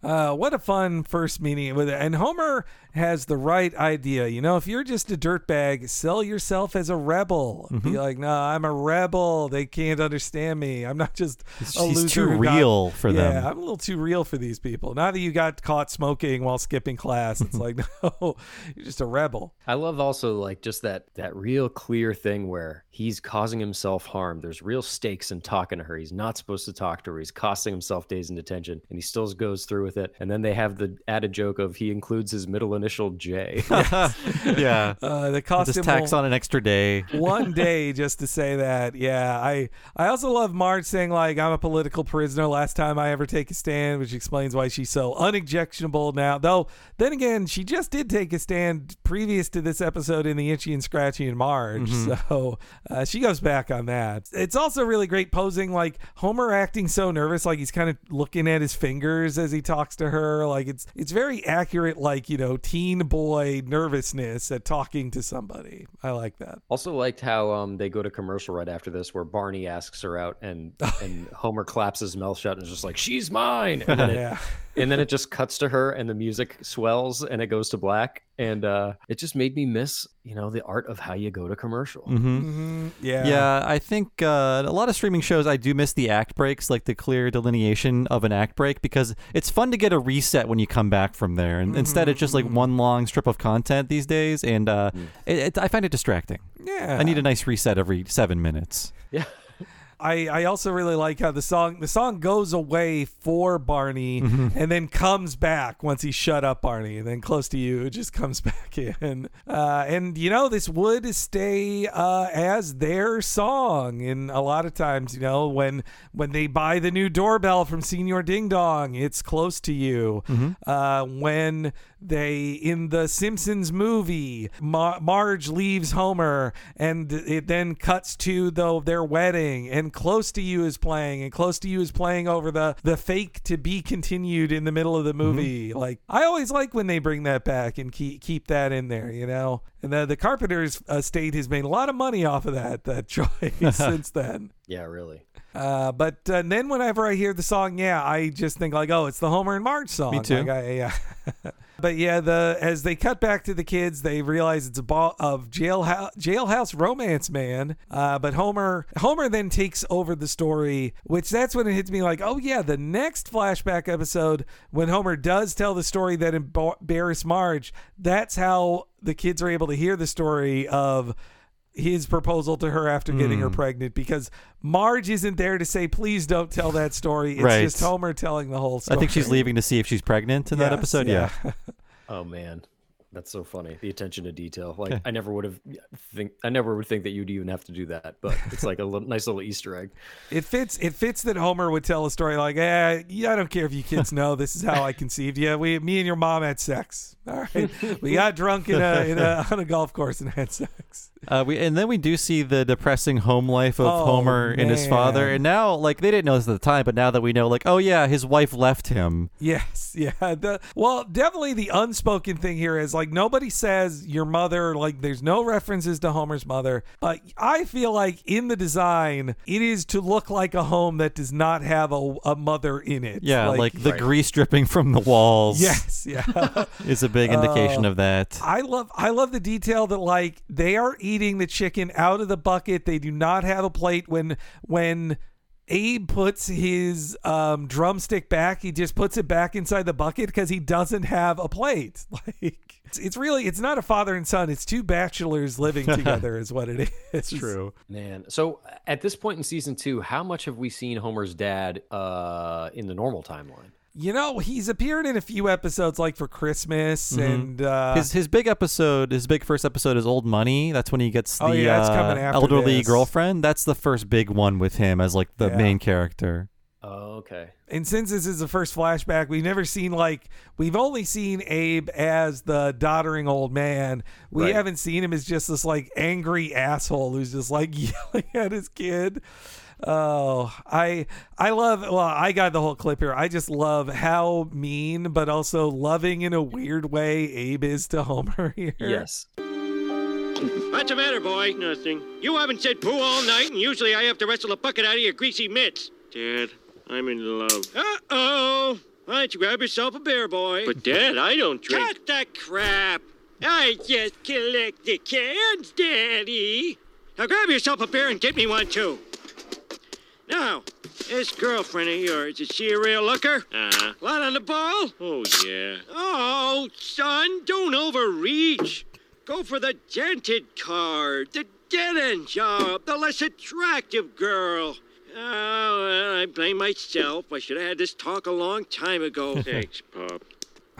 This is his version of the sex talk, I take it? The lower your standards talk? That's true. It's sad enough how he just yells at him of like, he's telling him you're not good enough to have a good-looking girlfriend who has a potential in her life. And the way he goes like, I should have taught you this sooner. And Homer thanks him for it. Like, that's the extra darkness of that joke. Yeah, they do it again with the guidance counselor, which I'm sure we'll get to. But man, it just makes you want better for Homer, huh? It just makes you want him to lock down Marge. We see the circumstances that formed him really in this episode. That Homer lives in this just shithole with his dad who just yells at him, and they're like, hey, here's dinner. I bought a bucket of fried chicken. Yeah. Well, and also this is the first appearance of Shakespeare's Fried Chicken, the recurring fried chicken restaurant that didn't appear all that much. No, but I think we heard the jingle before maybe, but we didn't see a bucket. That's true, yeah. But it didn't catch on like Krusty Burger. I think once they landed on Krusty Burger, it's like, oh yeah, Krusty can just show up here whenever he wants to, so it's like a great place to be. No need for other fast food places. Yeah, it's funny when I'm trying to think of other examples where there's been like the early attempts at finding like we need an in-world version of this brand. Mm-hmm. They'd go to the Singing Sirloin. We're going to go to that restaurant. They go there like twice and they're like, what more can we do with the singing restaurant? Let's just go to a place that's McDonald's and Krusty the Clown can show up there. Boom. That's it's a perfect setting for scenes, the Krusty Burger. Yeah.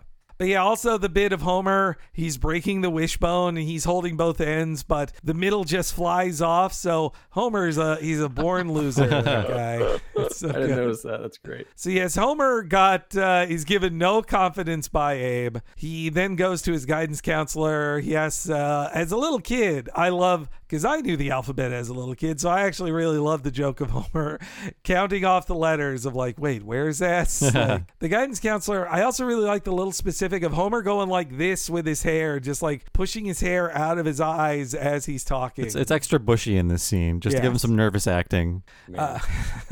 I love the line, Simpson, you should have come to see me a long time ago. Yes, yeah, he's got a pretty thick guy. That's the guidance counselor's fault, really. And Homer interprets guidance as dating advice in this case. Yeah. I would think now guidance counselors would be like, it is illegal for me to tell you how to date a fellow teen. I cannot tell you. You're on your own, kid.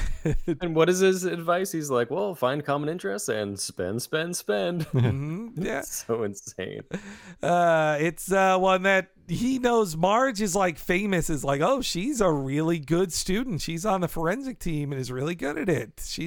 There was debate club in my school. I never heard of a forensics team. It's just another word for debate. Okay. Oh, really? Yeah. Okay. I thought that was weird too. Also, when he asks Homer what he's going to do, it's one of my favorite like Dan deliveries and posing like, I'm going to drink a lot of beer and stay out all night. So good. It's very loud. He just screams it. You can feel them like shaking the walls of the recording booth in so many of these old ones. I love that. Burns looks exactly the same when he's given that brochure for the nuclear power plant. Not wearing his toupee. Yeah. That we saw once. They have a lot of jokes back then. So many jokes in this episode of like, oh, Homer, you never gain weight. Oh, you've got plenty more hair where this came from. You'll never work in the nuclear power plant. Mm-hmm. They're easy jokes, but they are good. I laugh at them every time. Well, that's your other main thing besides doing 70s jokes is like, well, we're doing Simpsons jokes. Mm-hmm. We're joking on what we know what the Simpsons becomes. It reminds me too of being a comic book nerd as a kid, of just reading those origin comics that are written backwards, of just like Wolverine saying, I'd never join a team. I'm not a team player. The big old wink. They, at some point they realized they were doing this too much. And I think at one point, maybe in the teens, they had an episode like, here's the origin of Homer's blue pants. Like, where did they come from? That's right. Yeah. Well, no, it's the next one that Al Jean really regrets, because they're like, we're going to do them getting married, Bart's birth, and Homer gets a job at the power plant. We're going to do all three of those in the same episode. And even on the commentary in like 2003, he's like, I can't believe we wasted. This is 3 separate episodes right here. We shouldn't have used them all in one. Yeah, that's how I felt about the movie Solo. You see the movie Solo? Oh, yes. Yeah. I don't think Bob has. No.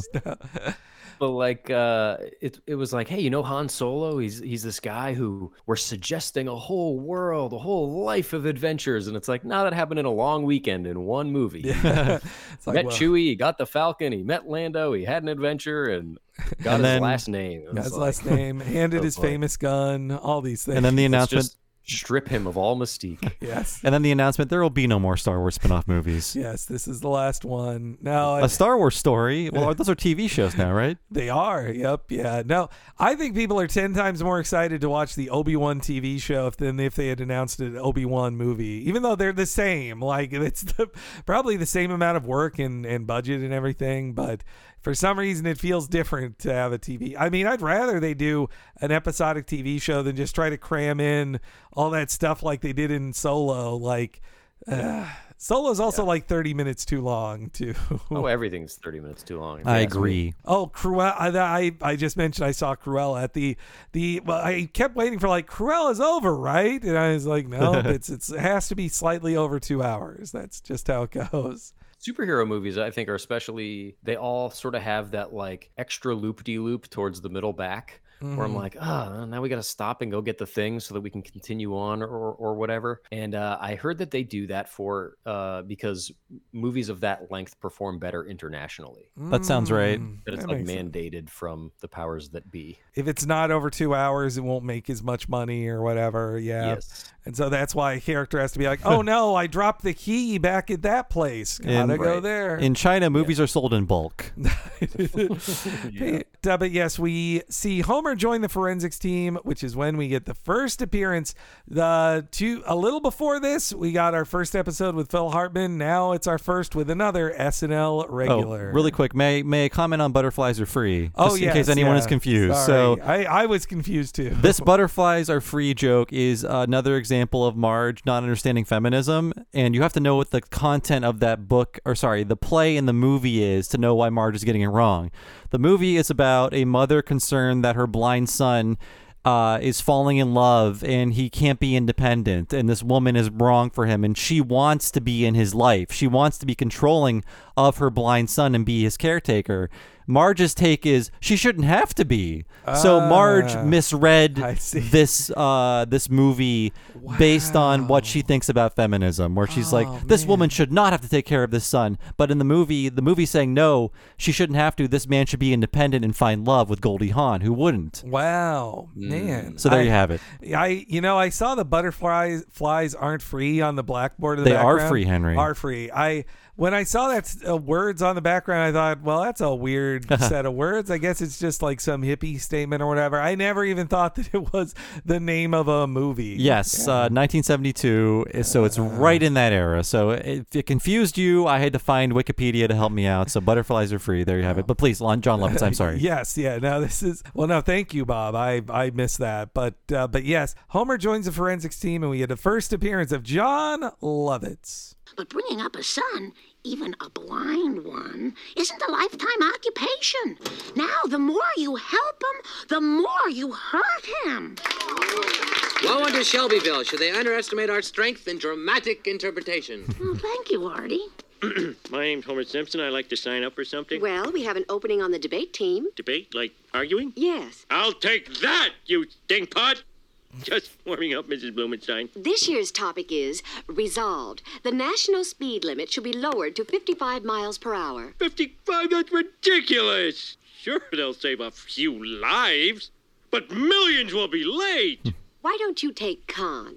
So John Lovitz, I want to point out one thing in his career, because he is only known for SNL at this point in his life. Right after he recorded this, he was probably fired from SNL, because if you work at SNL, the story is you get summer off, but you have to be back to start the season. If you're not back, even by a week, you get fired. John Lovitz gets cast in this movie no one remembers, called Mom and Dad Save the World. He is the villain in that movie. It won't come out until 1992, and it's a massive failure. Giant flop, yeah. But because he's filming it in the summer of 1990 and it goes over, he is fired from SNL. Wow. So he is off SNL at this point. And he would not really make a splash for most non-SNL viewers until 92 with A League of Their Own. That is when the Jon Lovitz heat started turning up, and then The Critic would follow, and then things like High School High. So, yes, Jon Lovitz, still just a TV SNL guy like Phil Hartman. Man. Wow. Well, don't forget he was the radio in Brave Little Toaster. That's right. And Phil Hartman's in that movie too, right? Yeah. He is, yeah. It's a bunch of the groundlings are just the voice cast of that. Yeah, no, Lovitz, he was... I didn't... I think it's probably the first time I heard him because maybe by 91 I was watching some SNLs on Comedy Central, maybe, but I was more into like, the Mike Myers and Dana Carvey stuff. Yeah, but... Mm-hmm. Yeah, totally. That's so funny that this moment for Lovitz came right as like a very bad time in his career. He's probably thinking like, oh, I'll never be in anything again. I got fired from SNL. But yeah, I mean, Gene and Reese, when they heard him in the booth for this, they just fell in love with him. Like they let him just steamroll their script and be like, no, just be as big and ridiculous as possible. The way he goes, just like, woe be to Shelbyville. Like just they're like, good night. Yes. Yeah, it's so funny too because like his character is just such a great foil for Homer. Yes, like, you just have this like anti-Homer, and so like yeah, go fucking nuts, man. He really does. Well, and again, this episode starts with them watching on TV. Critics present a fake movie, and then it's a sketch of the movie, and then you meet Artie Ziff, who just is the critic, a smug buffoon. Yes, yeah, who is humiliated, who's also very smart, just like Jay Sherman is too, and that smartness does not help him. The only thing Artie Ziff isn't is a food monster. That's the only thing. But yeah, I also like just Homer yelling in the teacher's face and then realizing like, sorry, Mrs. Blumenstein. But yeah, you see that Marge is like really good at this. She actually is. I really like the shot of pan across the room when Marge is speaking. You see the teacher like kind of looking at her like, ooh, like everybody expects big things from Marge. I do feel like there's an intention here of showing Marge had a lot going for her and then she met Homer. Yeah. So sad. And in 1974, that was when the maximum speed limit on highways was introduced. It was supposed to be fully national, that it would all be 55. We all heard the Sammy Hagar song about it in the 80s. But it did become like a wedge issue, and a very reactionary American thing to be like, you can't tell me how fast I can drive. Of course. Yeah. Homer comes to the conclusion, no way. Yeah. Upon right. going through all of his resources. I also like, very smart and economical of them to just sort of introduce Homer driving like a rundown shitty sports car. I don't know what that is, but it's not like a nice sports car. But you can tell what kind of guy he is when he's slapping on the chain link steering wheel with that IROC Z or whatever it is. Yeah, he probably was thinking like, oh, I'm going to work my way up to a Firebird, but this is my first car and it's rocking. Yeah. The maximum speed limit, it would stay that way until 1995, though lots of states fought it anyway. It became one of those, through the 80s, like those states' rights issues of like, well, we're going to repeal it, and it's 75 here or whatever. And then in 95, at the end of 1995, under the GOP-controlled full Congress, they're like, nope. Getting rid of it. First thing they did was just get rid of that 55, which, I mean, it was pretty much dead by that point anyway, because most states were just like, no, we want people to go faster. I do think I was looking into it a little bit, some articles about it. Some say that it definitely decreased deaths, but it didn't seem to decrease them as much as you'd think. Like it was like slim percentages, but save lives or save lives. And I've seen other articles that argue that like actually making people go slower at 55 causes more accidents on the highway. And was that written by the Speed Council? I know. It was on a more trusted source, but it does sound like one of those bullshit things. Like, oh, I read the Fruit Punch Advisory Board's website about how good fruit punch is. Well, I mean, I guess this has always been just the grind between saving lives and personal freedoms. But man, if we knew then what we know now. But I also really love the design of Homer's messy teen bedroom. Like all the posters he has on the wall are perfect. Like his giant like wooden peace sign is so good. All these great specifics. And speaking of great acting, voice acting, you know, for the longest time, you get the feel that nobody acts in the same room anymore and does the voice acting. You know, economically on television animation, it's much easier to record everybody separately and animate that way. It makes much more sense. But like this moment here of this is Dan Castellaneta and John Lovitz, who are funny people acting off of each other and improvising in the scene. And there's so much energy in this clip here. Our current speed limit is an anachronism. The fatuity... Will you shut up? Wait a minute. That word you keep calling me? Ignoramus? Ignoramus? It means I'm stupid, doesn't it? There is a difference between ignorance and stupidity. Not to me there isn't, you... Homer? Ignoramus? You're the ignorant. Homer, no, you are. Homer, would you like to present your rebuttal? With pleasure.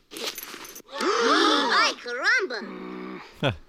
Homer drops his pants, and what an angle on that butt of Homer. It feels I don't like imagining what they're seeing on the other side of that camera. Yeah, it's sort of a butt eye view. Yes, yeah. It's I think they're seeing more than just the cheeks, I guess is what I'm that's saying. a full moon. I mean, he's pulling the pants are down. It's not even like an ass window to display. That's true. Yeah, pants are all the way down. I'm hoping he's tucking it, that he's not also making Marge. Oh, if he's tucking it, people. I mean, just think about the logistics. Sure. Yes. Well, I would hope Marge didn't also see Homer's ass and his balls on that day. That's all. Man, and what a great comeback. That there's a difference between ignorance and stupidity. Not to me, there isn't. Yeah, it's just so fucking good. And the way they just go like, you ignoramus, like you're ignorant, like that. And also I love Lovitz's delivery of like ignoramus. Like he's just like asking is like ignoramus. Is that it? Yeah. There should have been. I think that's the only scene of Ziff and Homer interacting. They should have had more of that. Yeah. There's so much like energy to it. Ziff is not in it enough. Yeah. Agreed. And then when he gets his big scene at the end, he's a creep. And you're just like, ugh, yuck. But we'll get there. But yes, Marge. Then I love too that Homer just shocks her jumping out of the bushes. And he's like, "You may not remember me." She's like, "I saw your ass. Like I know who you are." He mooned for rebuttal. Moon for rebuttal is a very funny line too. I like that. I mean, Homer then gives a suggestion of like, well, just ask around, you know? And I like the framing of the three guys in a row, that his gym coach is like, if he worked really, really hard, he could get one more foot on his junior varsity shot put. Yes. And then we get this the shop teacher with the missing finger made a lamp last year. See, I'm always so distracted by Lovitz's voice there. It's really Lovitz. I almost never notice he has a missing like ring finger, like, or that it's a partially gone finger. It's just so distracting. Lovitz doing like such a weird voice too. This thing that Barney says is so weirdly poetic. It's like, did Homer put these words in his brain? I feel like Homer gave him those lines to say. Yes, it's the only glowing recommendation comes from Barney. Like the only guy worse than Homer. Well, so this is another big change in the script, though. So Barney's script speech is not all florid. It's him just saying, "I've been friends with Homer since I was a kid. We had our first beer together at 13. He's a great guy." But I much prefer him having this very practiced speech about what a great guy Homer is. Mm-hmm. And also, this was another improvement in the this is another improvement from the script. When he asks Marge's friend to the prom, in the script she says it's an outdated and sexist institution, the prom, more of the feminist stuff. Right. But of her being like cast as the angry feminist, it's so much funnier for her just going like, "Good God, no!" Like, well put. I just love that of like, why? No, what? Like, oh, she's so like good. Outraged that even the idea was put on the table. Oh, how dare you even think you could ask me to the prom? Poor Barney. I love that. Yeah, poor Barney. And then Homer learns the magic trick to getting a date with Marge: lying. He needed to lie. But yes, he asked Marge for some French lessons in this next clip, which also had some really great like just listen to the interplay between Dan and Julie here. This is, again, just very natural, like, voice acting here. He's all thanks to all men, and maybe to one lucky gal. Wanna go to the prom with me? Good God, no. Well put. Well, what's the good word? I'm sorry. What? Well, you seem like a nice enough guy, but I really don't have the time. What? And the City Forensics Championship is coming up. Yes, so? Oh, and I tutor part-time. You tutor? Yes. And anyone can be tutored? Just those who need help with French. French? What a coincidence. Just the subject I'm having trouble with. Why, you cagey old dog. Great story. Positively spellbinding. Work, damn you, work. Bart! Pay attention. You may be telling this to your own son one day if something breaks.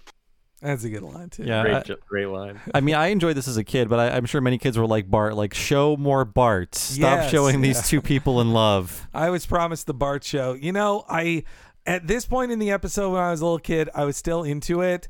But by the end of the episode, I think I probably did have Bart's reaction. But I think this was really like them nervous. They're like, we know where the Bart showed all these kid viewers. Right. And here we're showing the parents, like, what kid wants to watch a show about their mom and dad falling in love, you know? Man, it's funny. Even hearing him say, like, work, damn you. Yes. Like, first of all, it doesn't feel like how kids swear, but also I felt like I was transported back to 1990. What was this, 2? One.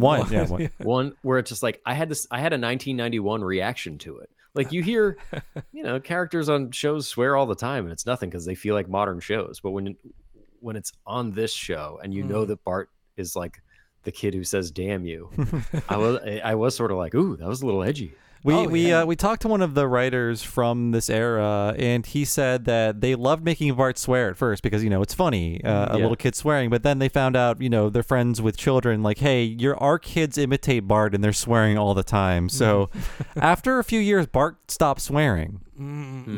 Or like not as he's so casual in swearing here. I had that same feeling as a little kid. I'm sure, Jeff, you're familiar with the original Ninja Turtles movie. Oh, hell yeah. And when Raphael in the movie says damn, I was like, oh no, swear. Yeah.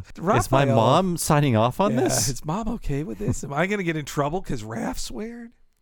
Yeah, I love how they cut to the city too. Like, it's just echoing throughout the entire borough. Damn. You can only say that when you lose your sigh, young Henry. Yeah. Now, I think there's a second dam on top of the farmhouse when Splinter gets captured. Am I wrong? I think his first dam is when they're walking back after he loses sight. Like, damn. Oh, right. Like, there's that dam. But I swear, like, when April's drawing all the turtles. You know what I'm saying? Yeah. He's kind of wistful, like, damn. And it's like, but there's a shot of one of the turtles on the top of the barn, and what I pieced together from the commentary is that is actually Michelangelo, not Raph. And it's dark because Michelangelo is the one character that April doesn't draw. And they don't really get into him. And I guess originally in the script that Michelangelo was dealing with Splinter's disappearance the worst, and that when he comes in and he interrupts Casey and April and he's like looking for the turtle wax. The reason that they have like this really relieved, weird reaction is because they were like really worried about Michelangelo. Oh, I can see why they'd cut that of like, oh, we can't have kids see this angry, like, fun party dude. Michelangelo is going to be the most angry. Yeah. I kind of would have liked that. But I mean, it's smart of them to be like, okay, nobody knows what a fucking Ninja Turtle is. Let's just focus on the moody one being the moody one and get on with it. That's a problem with all those TMNT movies, though. They always make Raph the main guy. It's like, it's not equal time for all the turtles. They're like, well, who's the most interesting turtle? Well, it's Raph because he's like angry. Raph underappreciated in the video games, but I like how he got time in the movies because I was a Raph stan growing up. Oh, I see. Yeah. I always liked Michelangelo in theory, like especially as a kid. I was like, yeah, he's the funny one. And then like, he just gets irritating. I would love it if somebody would give Michelangelo a little bit of an angle of something. Like they're just so archetypal and so stay in their lane that I'm like, hey, if I was going to do a new Turtles thing, I would shake it up a little bit. I was the boring older brother who loved Leonardo. Like, he had the swords, like, I know. But yeah, getting back to Simpsons though. Yeah. I like that trivia. I didn't know this. Yeah, no, me neither. Whenever Bart would say "damn," I would feel like, oh, I certainly could never say that. Like I don't think I got comfortable swearing in front of my parents until like my 20s, and even then, I still don't. I mean, like I sort of do, but like I tend not to. I wouldn't like say in front of my mom, man, this fucking guy at work. I would say that, but I think I might go like, damn, that's a good sandwich or whatever. Yeah, sure. I'd say that. Damn, you can get away with. Yeah. But yes, Bart is getting sick of the story, but they go back to it. It's date night. Homer has a hot comb in his hair, which, again, a very real thing. Are they implying the hot comb hastened his hair falling out, do you think? I think the hair was just falling out. I see. Yeah. Ronco had nothing to do with it. I still, in the mornings, when I go in the mirror, I go like, there's plenty more where that came from. I just tell myself over and over again, plenty more where that came from. That zit is so gross. It's made me grossed out since childhood. I hate seeing that. He's got some good cover up on that thing, though. It's quality cover up, yeah. What man owns concealer like that back then? That's a lucky man. A lucky. Yeah, that was such a funny little one-off thing. Like, they didn't go down the route of like, oh, he's gonna squeeze it and make it worse, and we're gonna see it animated for the rest of the episode. It's just like he puts a little pink on there, and it's like, haha, and then. Yeah, it's just he had his it and he dealt with it. The end. Yeah. No, it just feels very natural of just like what. Well, when you were a teenager, what did you do to prepare for a date? Why did these things? Yeah.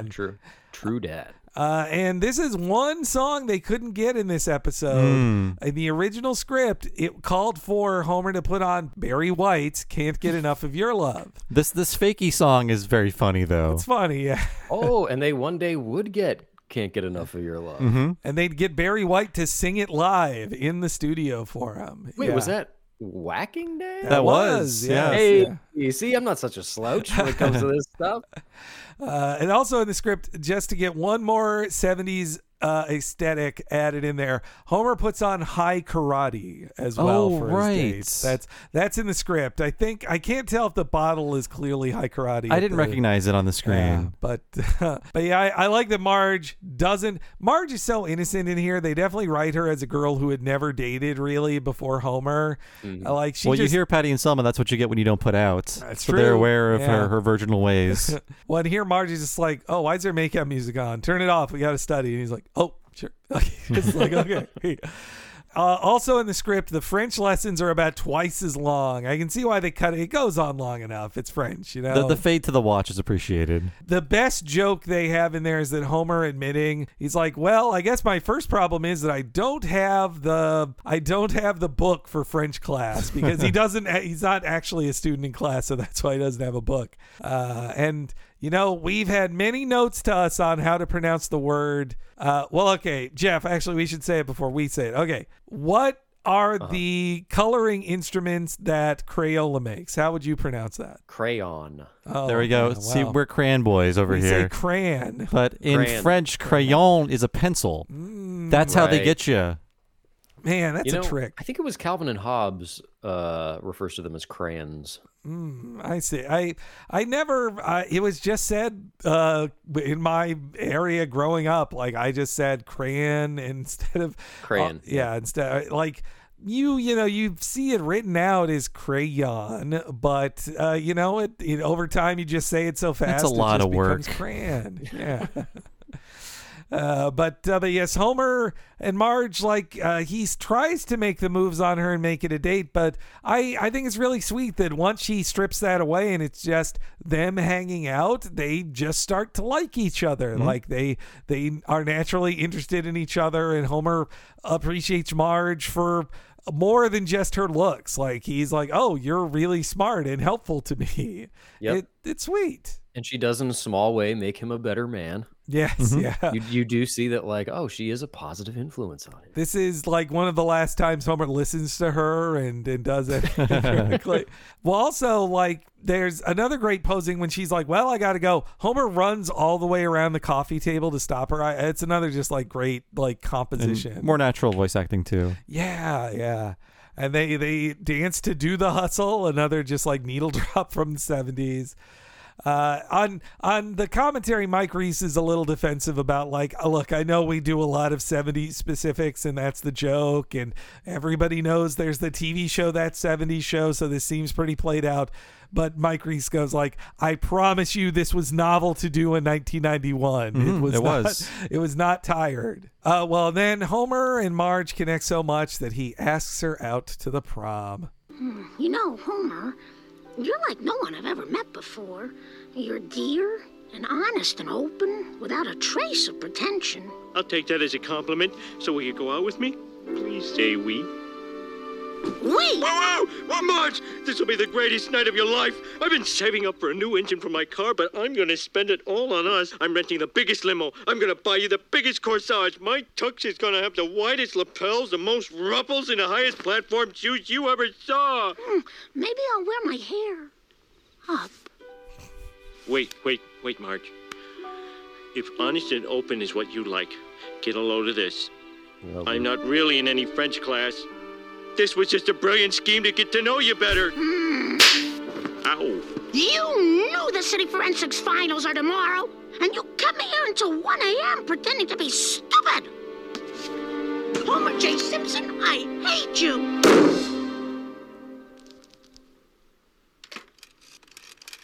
Hey, Barney. Guess who's got a date for the prom? What a great way to cash in on that pretending to be stupid. Yes. Yeah. Hang time is like beat.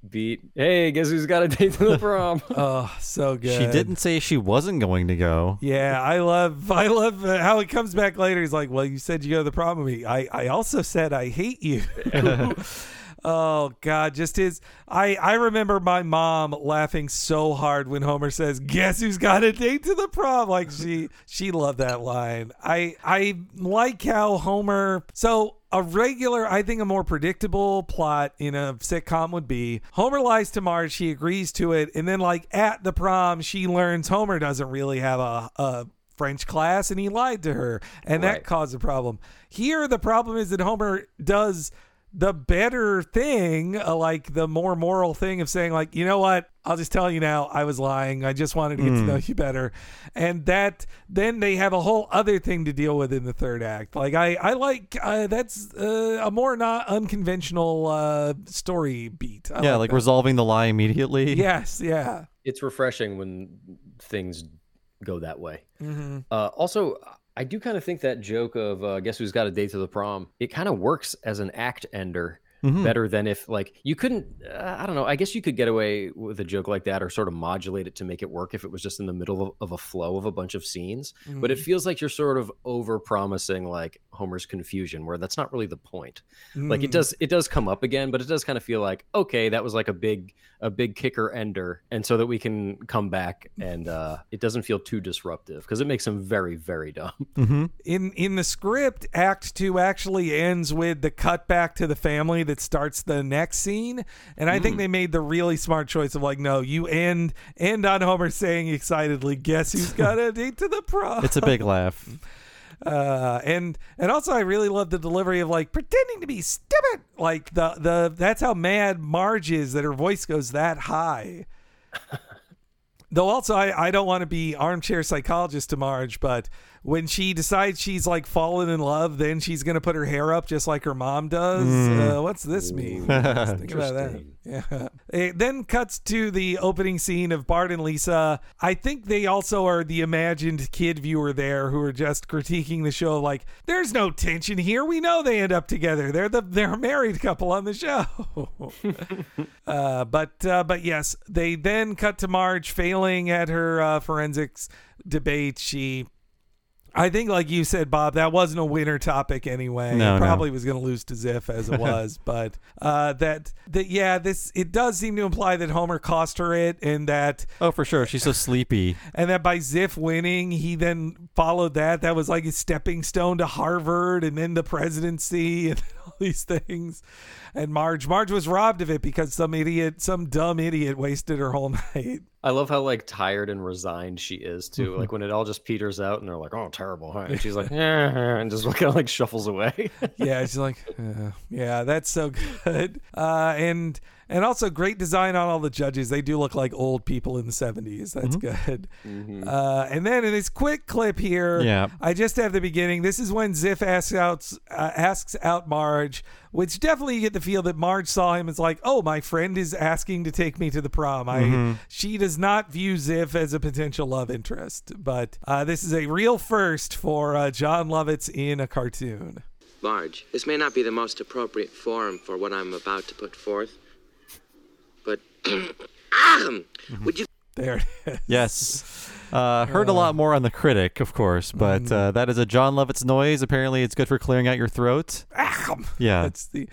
I prefer Akum to Hachi Machi. I prefer that, but I like that Ziff is like this freaking nerd who just is like, oh well, if I'm going to ask out this girl, I need to have multiple points here, and even wallflowers can look forward to one date a year. He's like citing his source, like he names the issue Newsweek. number. Yeah.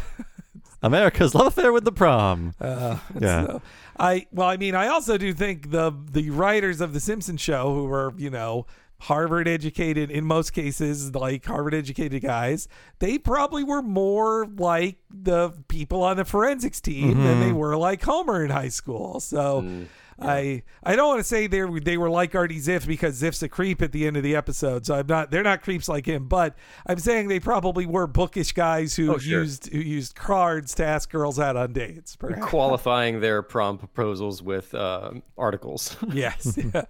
Now I did not go to the prom. Was like, it seemed like too much work, honestly. I wanted to stay at home and play video games. Just to go with someone I didn't like, and it wasn't fun. But now you can say on a podcast you went to the prom. It's true. So, yeah. I went to the prom, but I knew my date didn't like me. Actually, we had a junior prom and a senior prom. Oh wow, man. They went okay. It wasn't a Hollywood prom. It wasn't like in a movie. Nothing dramatic happened there. No one got pushed in the pool. No. But yeah, Marge accepts the date because she's known him for most of her life, it sounds like. And then here's another bit I didn't know the name of before, but when it cuts to Marge looking in the mirror, this is called out specifically in the script. It is a reference to the Norman Rockwell Saturday Evening Post cover called Girl at Mirror. It's a young girl who's feeling inadequate to like the beautiful movie stars, and she's looking at herself in the mirror of like, oh, I'm not as pretty as the girl in the magazine. That's why Marge is posed with like a magazine on her lap while she's looking in the mirror. Interesting. Yes. Yeah, I'm looking at it. This was an era in which you could reference Saturday Evening Post covers. Yeah. We all know this Norman Rockwell cover. Yeah, I think the only one I know now is just by reference, is like, oh, that Thanksgiving dinner one. That's like that's the only one I think of. Man, a friend of mine worked at Amblin as a PA years and years ago and was editing a short film that he did in like one of the bays. And he was like, hey, you want to check out the cut of my film? And I was like, do I get to go to Amblin? And he said yes. And so so I went. And we went in on a Sunday, and it looks like Jurassic Park. And he said, hey, you want to see Steven's office? And so we go in and we check it out. We just like peek our heads in. The first thing you see is fucking Rosebud, right, in like a display case on the wall, and then prepped on the floor, like below where they would be hung, a bunch of original Norman Rockwells. Wow, man. And then my buddy was like, we got to get out of here. Wait, Steven Spielberg likes Americana? I know. Yeah. This is the first I'm hearing of this. Oh, I forgot he owns the real Rosebud. Me too. Yeah. That rules. And you got to see it, man. That's amazing. Well, yeah, and here, Marge, we also get a little insight into what her upbringing was like, of just her cruel mother telling her that you can't put on makeup because that's what whores do. And you have to just pinch your cheeks. Ladies pinch. Whores use rouge. Like, yeah. And also a rare appearance of Marge's dad, Clancy. We'd see him again in Fear of Flying in flashbacks that reveal he was a flight attendant, which was traumatic for Marge. And that was revealed in the season 27 episode Puffless that he died of lung cancer. So that is the entire history of Clancy Bouvier. I definitely think the way they pose him in his first shot of pulling up like what looks to be like an unfiltered cigarette, like the most unhealthy cigarette you can have. I think you're supposed to assume he probably died of cigarette related fatality. Yeah, man. The first seeing Selma and Patty's first meeting with Homer, and they just instantly hate him, even though he's being like a nice guy. It's funny. It's really funny when they instantly are in love with Artie Ziff. Oh yes, yeah, they love him. That that extended to their love of Jay Sherman when they first met him. Yeah. But man, what is that exchange they have with Artie where it's just like, well, don't we look spiffy tonight? He's like, yes, we do. Yes, indeed, we do. Yes, indeed, we do. That's so good. I also love, Selma's put out line, which is not in the script, but it's one of those details that, like, Marge did not sleep with anyone before Homer. Though it seems to imply that Selma and Patty are like, we do put out because we get better guys. Clancy here, they never got much out of him. I think they also kept talking. They say it on the commentary. They had jokes that they would cut about him like dying on a roller coaster or whatever, but they never stuck with it. But Homer enters the room. They're taking the photographs of them together, and Homer finds out that he had made an assumption for an entire 3 weeks, and also he says he hopes he will be able to graduate in the summer. As that episode, The Front reveals, Homer does not graduate in the summer. He did not. No. Homer never graduated. He is able to get a GED equivalent, but that's it. But yeah, and the photograph bit of it, jokes revealing over photographs. Silverman had done that in the family portrait short in the Allman days as well. So this was when the shorts were still so recent that they could be like, well, let's reference shorts. Everybody remembers those, instead of completely forgotten and literally no one remembers them. Sure. Another cost-saving measure also. Yeah. And stylish. But yes, this is when Homer finds out he's a spare and walks away. So sad. But I mean, yeah, Marge says, I told you I hated you. And I also love the exit of now that unpleasantness is behind us forever. And of course, right after this, the debut of a guy with several names. Although, so in this run of Talking Simpsons, we're doing season 2 and season 12 back to back. Alternating, rather. This guy is named in season 12. Raphael. Yeah, it's funny. We were just talking about a Raphael. Yeah. known in the script as sarcastic clerk or wise guy, but it's Hank Azaria doing a Charles Bronson impression, and it's always very funny. Yes. Here's the first appearance of the Bronson-voiced wise guy. Hey, buddy. Where's your date? She's with him. Ouch. So I guess you want me to take you home, huh? Hey, I paid for this car, I paid for this tuxedo, and I paid for the 2 dinners. We're going to the prom. Prom it is. Prom it is. Always funny. Yeah. One of the best just incidental voices, not attached to any real character. Apparently the second appearance he would do is in Old Money as another driver, because at first he's just like, oh, it's the chauffeur sounds like this, so if we have a driver, he'll sound like this. I think it was intended to be the same character but aged up, right? Because Silverman directed both, so he aged him up for that shot. I think that's too why Wise Guy can show up as multiple ages, because sometimes they're like, well, this is the character model for old Wise Guy, and here's the character model for middle-aged wise guy, and so he changes from shot to scene to scene. But yeah, that wise guy voice, is just everything he says is funny. I can see why they just counted on it of well, you know what? This clerk should just be the wise guy. It's funny if they say that. This line would be funnier in that voice. Mm-hmm. That is one of the voices I think about when, South Park has some too, where it's just it's like an extra voice. Mm-hmm. But when it pops up, it's unmistakably Simpsons. Yes. Yeah, when it's a specific extra and you just hear this is the one guy this episode who has this voice. Yeah, it pops up all over the place. But we then cut to the prom. Homer, he's insisting he's going to do the whole prom thing. We get to hear the Larry Davis Experience, a younger version of them than we've seen before. Were they in the Some Enchanted Evening episode? Yes, that's when we first saw them. And here they're singing Goodbye Yellow Brick Road, an album released in 1973. So period accurate. And I mean, also, it would be a callback to Elton John if they kept it in there. Actually, Jeff, we haven't even asked you. You're a professional musician as well. What do you think of all the 70s music in here? I mean, it's great. I'm not like the biggest 70s guy, to be honest. Like, I knew all these songs because they're all bangers. Even The Streak? Yeah, actually, wait, which one? Oh, Ray Stevens' The Streak? Oh, no, I didn't know The Streak. I'll look it up. I know that they were saying, oh, it's maybe not the coolest to do this. I still like this. I know I was talking shit about Deadpool and Suicide Squad. Simpsons gets a pass. I'll watch all this stuff, but I never really listened to 70s music. I was like a 90s kid. I listened to 90s music. Give me Green Day, baby. You weren't you weren't pulling up the oldies as much. No, don't give me Fleetwood Mac or I don't know who else. Damn, early Aerosmith. They're missing Fleetwood Mac in this episode. True. That's a major 70s one. And, I mean, they only have so much money. They can't let's play just ABBA here. I remember hearing on a Community commentary where Dan Harmon, the creator, decided for one episode they'd have like 7 ABBA songs. And once he finished that episode, he's like, oh, we can't have any more songs this season. That was done. Every song. That's the budget for that. Yeah.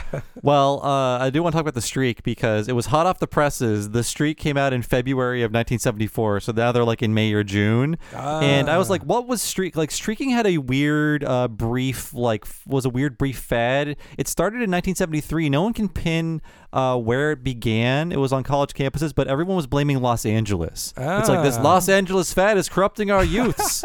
So I think the best sketch about it is Mr. Show. They did that like Streakers in the Future sketch. I love that Streakers in the Future sketch. But yeah, streaking was such a minor fad that Ray Stevens wrote a novelty song about a man streaking. Which is a sex crime. Don't do it. Yes, don't show your genitals to every person you can. But man, I almost did in college. I'm glad I didn't. It was a more innocent time. Yeah. It's now that we know better. But yeah, back then, I recall in Michael Showalter's book, he has a bit about like why streaking is funny. But one of the bits is that you have to be like kind of out of shape, and it's about having an unimpressive body and just seeing a penis flapping around. Yeah. Unspectacularly. It's got to be a little cold out. Yes, yeah. But I mean, Barney is just the right body type to streak. That's, but I mean, too, it's a reference to the '74 Oscar streaker as well. Oh, really? Okay. Well, this one I know especially but that was like the peak of streaking. Like if on the 1974 Oscars that David Niven hosted, a streaker just runs by on live TV, but the camera makes sure it's all above the waist, nothing aired on TV. And then David Niven says, I'm shocked someone would show the world his shortcomings, basically. Hey, he had that in his pocket. And it feels like he had something ready there, right? And so in the original script, Artie Ziff just says that line. He's like, to quote David Niven. So it was very specific. In the script, they make it more specific about the Oscar streaker. But streaking was all the rage in the 70s. I feel like I associate it with like old soccer games or something. Like, oh, yeah. I feel like at vintage sporting events, you'd see people streaking. Yeah, I associate it with European things. Yeah, exactly. They tend to have the drunkest fans. Yes. Oh, yeah. True. And also, less inhibited about their bodies too, unlike a shame-filled American. How European. This speech by Artie, I've always loved it, especially good for you when he's like congratulating the crowd for voting for him. Because it doesn't seem like they would be prom king and queen, and they don't give much explanation of why. Like, why are they the most popular people to be? That Marge is prom queen. Like, that's something you can forget about her. Yeah, it seemed curious to me.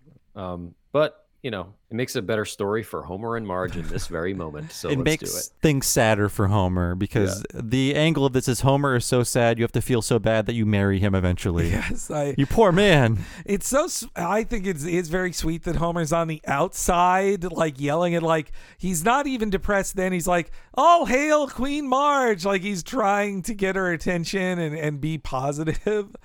But then when he sees Marge and Artie dancing to their song, he can't take it. Why do birds suddenly appear. Every time you're near. Get out of here.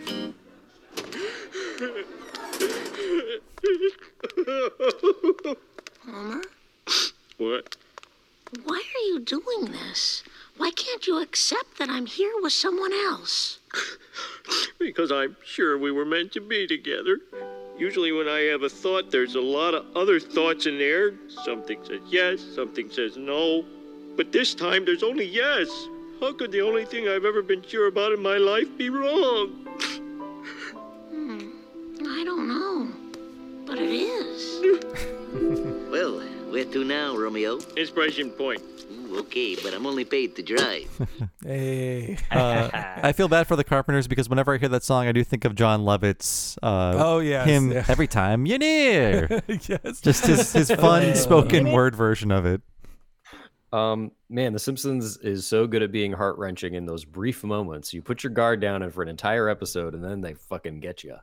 Like Homer is so raw and real with her, and the music even seems to cue like, oh, she's gonna say, you know what, Homer, I was wrong, and says like, well, it is, and walks away, just like, nope, you're wrong. Oh God, and yeah, I mean Dan and Julie just so good and real there together, and yeah, that moment is where Gene and Reese realize like, oh, John Lovett sings a bunch. We can do a whole lot with that. Just have him sing everything we're into. What if we wrote a whole show where John Lovett sings and coughs up things? Like, let's do that. It'll be a hit. But yes, Homer is given up. They head up to Inspiration Point, which is apparently designed to look like the famous scenic overlook in the Mulholland Drive area of Los Angeles. You recognize it, Jeff? I sure do. The view shelf. You taking stuff up, folks, up to Inspiration Point? I wish, man. It's got to be crowded. Yeah, it's perfect. It looks great. I used to work on Gene Simmons' reality show on A&E. Wow. And I would have to drive on Mulholland to get to his house. Was that the Family Jewels? Was that what it was called? It sure was. Wow. Okay. You put in your time, Jeff. Yeah. You've earned it, Jeff. That was my first job in LA, if it dates me. Yeah, Homer just giving up, and also, why does he care about going to Inspiration Point? Like, instead of going home, that I guess he's sticking to his plan, and his plan was to end with taking Marge to Inspiration Point as well. He paid for all this time, even if there's no makeout partner.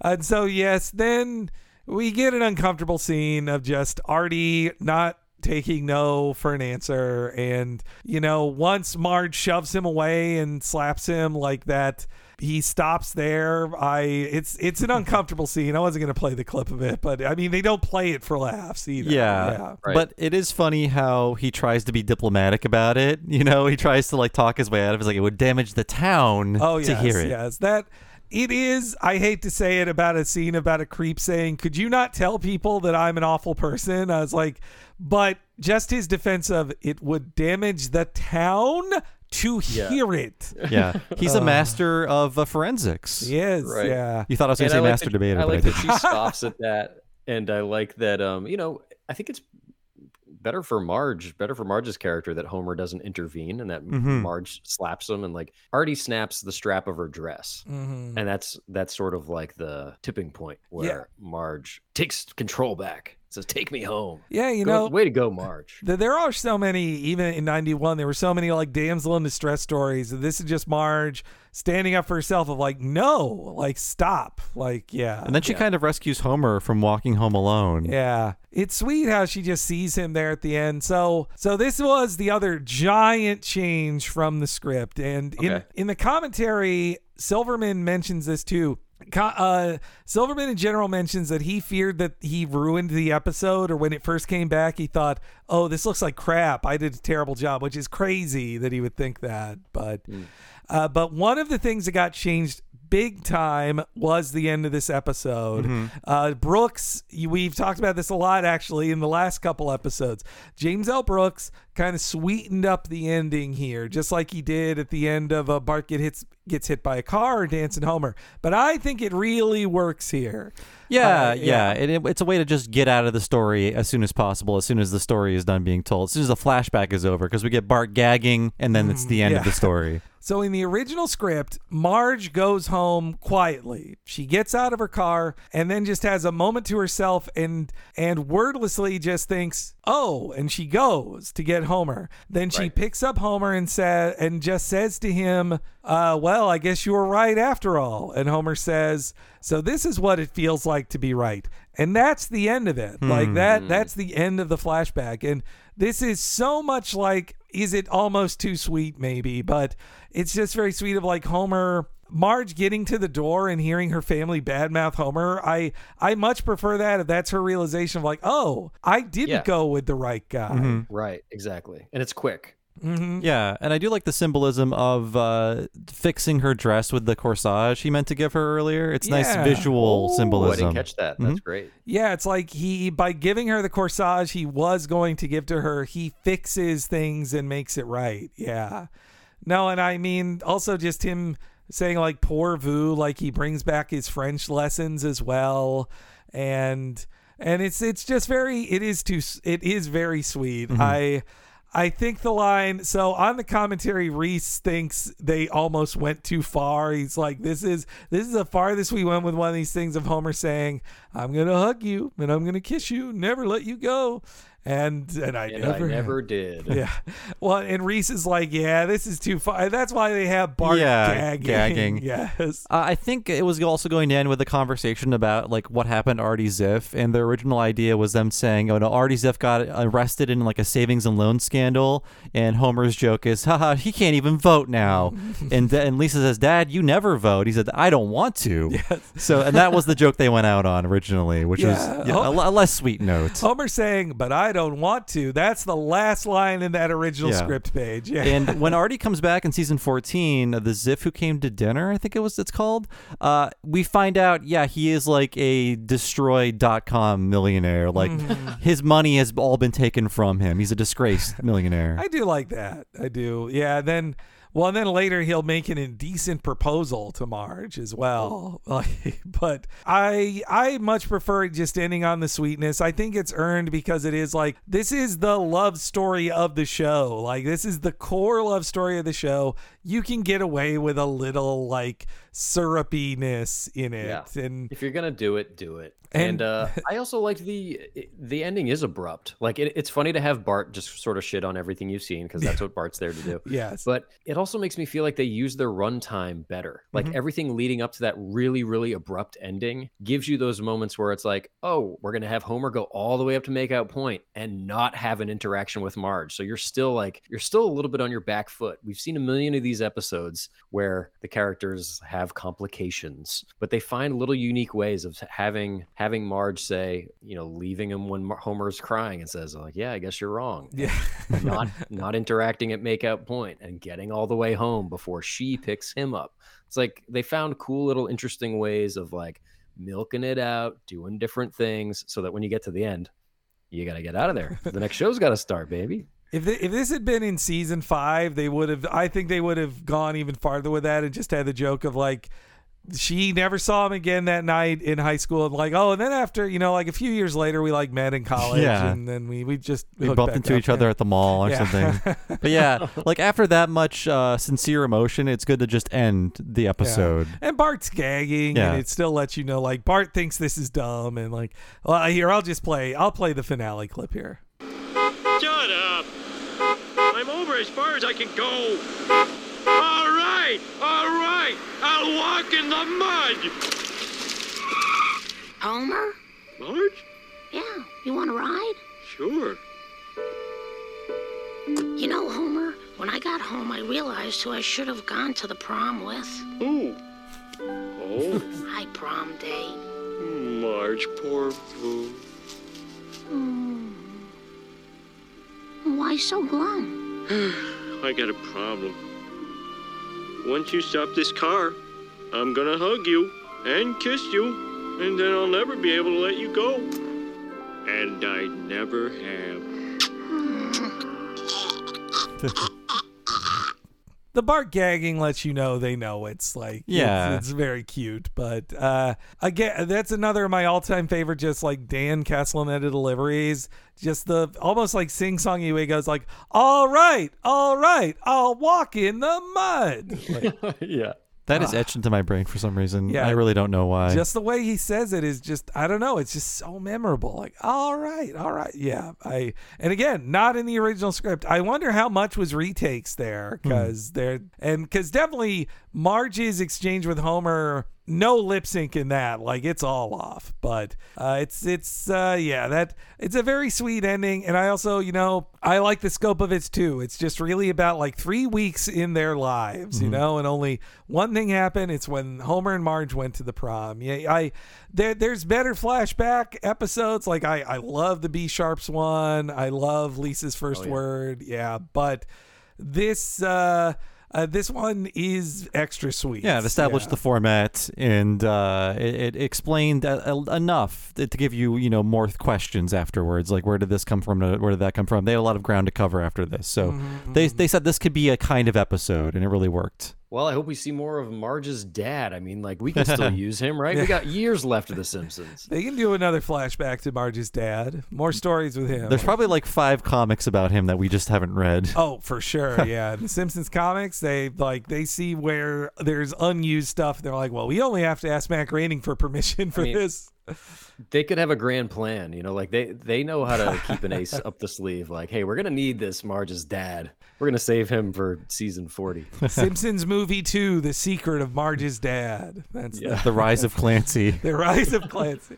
Any other final thoughts for this one? Oh, I mean, I think it's just a really great foundational episode of the show. Like it's future ones would be a lot peppier with jokes and faster and all that, but that you do lose some emotion in that, and I think so. It's nice to get, and just how much space there is for like acting in this and just like naturalism. I really like a whole lot. It is a true classic. But yes, thank you so much to Jeff Dutton for being with us for 2.5 hours of your free time. Thank you so much for being on the show. Please talk about the Sloppy Boys, where we can find you and support you and listen to your stuff. Oh, awesome. Well, the Sloppy Boys is my band turned booze podcast. We've got our albums are up on Spotify. The podcast is everywhere you get podcasts, and we basically, it's myself and Tim Galpakis and Mike Hanford from the sketch group The Birthday Boys, and we make a cocktail every week, and we talk about its origins, and we make it live, and we drink it live, and we crack wise. You can find me on Twitter and all sorts of social media at Jefferson Dutton, and you can follow at the Sloppy Boys. No, I was a fan of your guys' music. So I was so sad I hadn't gotten to see you guys live yet, but soon I hope to. It'll happen. We want to. Recently, at the time of this recording, your Hawaii trip episode was a whole lot of fun. Like just the story. I really loved your story about surfing. That was a very funny story. Can we tell them I puked? I puked on a surfboard. I got seasick. Wow. It's you're having too much fun in Hawaii. It happens to the best of us. Yeah, and I'd been surfing before, so I don't want to seem like too much of a noob. But yeah, it was a bad time. And then, but I'd never been to Hawaii before, and it was great. And hey, cheers to Hanford for organizing it and setting it all up. Oh, that's nice. It was so. I mean, just feeling the energy of you guys all in the same place again after all of this, it was really great. Yeah. Yep. But thank you so much for coming on, Jeff. We'd love to have you back. Oh, for sure. Thanks, guys. So thanks again so much to Jeff Dutton for being on the show. Please check out the Sloppy Boys, both the music and the podcast. But as for us, if you want to check out more of what we do and get all these episodes 1 week ahead of time and ad-free, please go to patreon.com/TalkingSimpsons. Sign up for $5 a month to get just that, but also access to everything behind the $5 paywall. That includes 100-plus podcasts we've been making for the past 4+ years, which includes all of our limited miniseries. The most recent one was Talking of the Hill Season 2, Part 1. That was 11 new episodes of our King of the Hill retrospective podcast, and there's another miniseries coming up in the fall of 2021 for patrons only. So you want to be on that Patreon at patreon.com/TalkingSimpsons, and there is a $10 level as well. When you sign up for that, you get all of the $5 stuff, plus also access to one mega-long podcast once a month, only for patrons of that level or higher. And what is that, Henry? Bob is talking about the What a Cartoon Movie podcast. Now, we have a sister podcast to Talking Simpsons called What a Cartoon.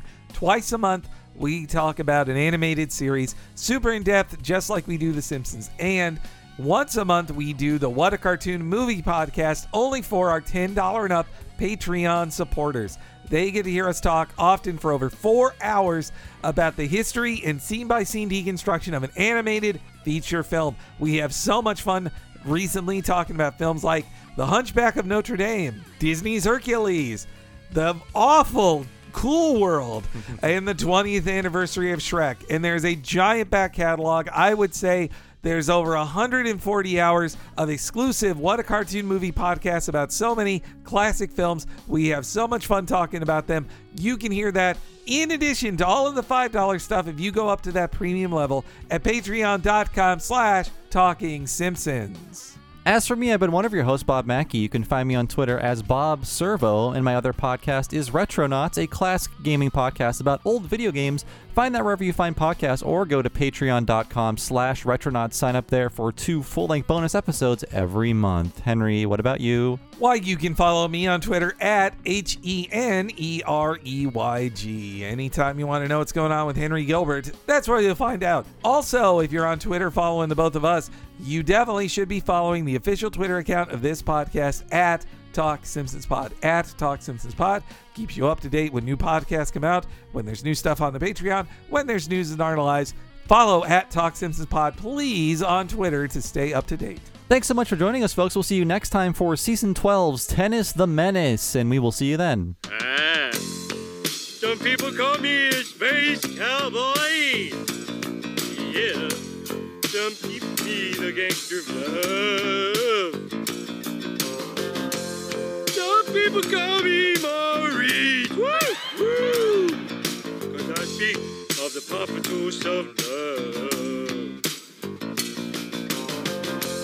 People talk about me, baby. Say I'm doing you wrong, doing you wrong, doing you wrong, doing you wrong. But don't you worry, baby, don't worry. 'Cause I'm right here, right here, right here, right here, right here. Good Lord. Simpson, you should have come to see me a long time ago. Yeah, maybe, but I just met this girl, Marge Bouvier, and I want to force her to like me. That's not exactly the type of guidance I give. Oh. Well, I like to think I do something helpful for every student, N through Z. The only advice I can give you is try to share common interests and spend. Well, what interest does she have that I could make common? Oh, I believe she's very active on the forensics team. They meet in the new building, room 219. Far out. Homer, do you have any plans for after graduation? Me? I'm going to drink a lot of beer and stay out all night. Oh, no, I meant career-wise. You know, that nuclear power plant will be opening soon. It's one of the few outfits around that won't require a college education. Me in a nuclear power plant. Kaboom!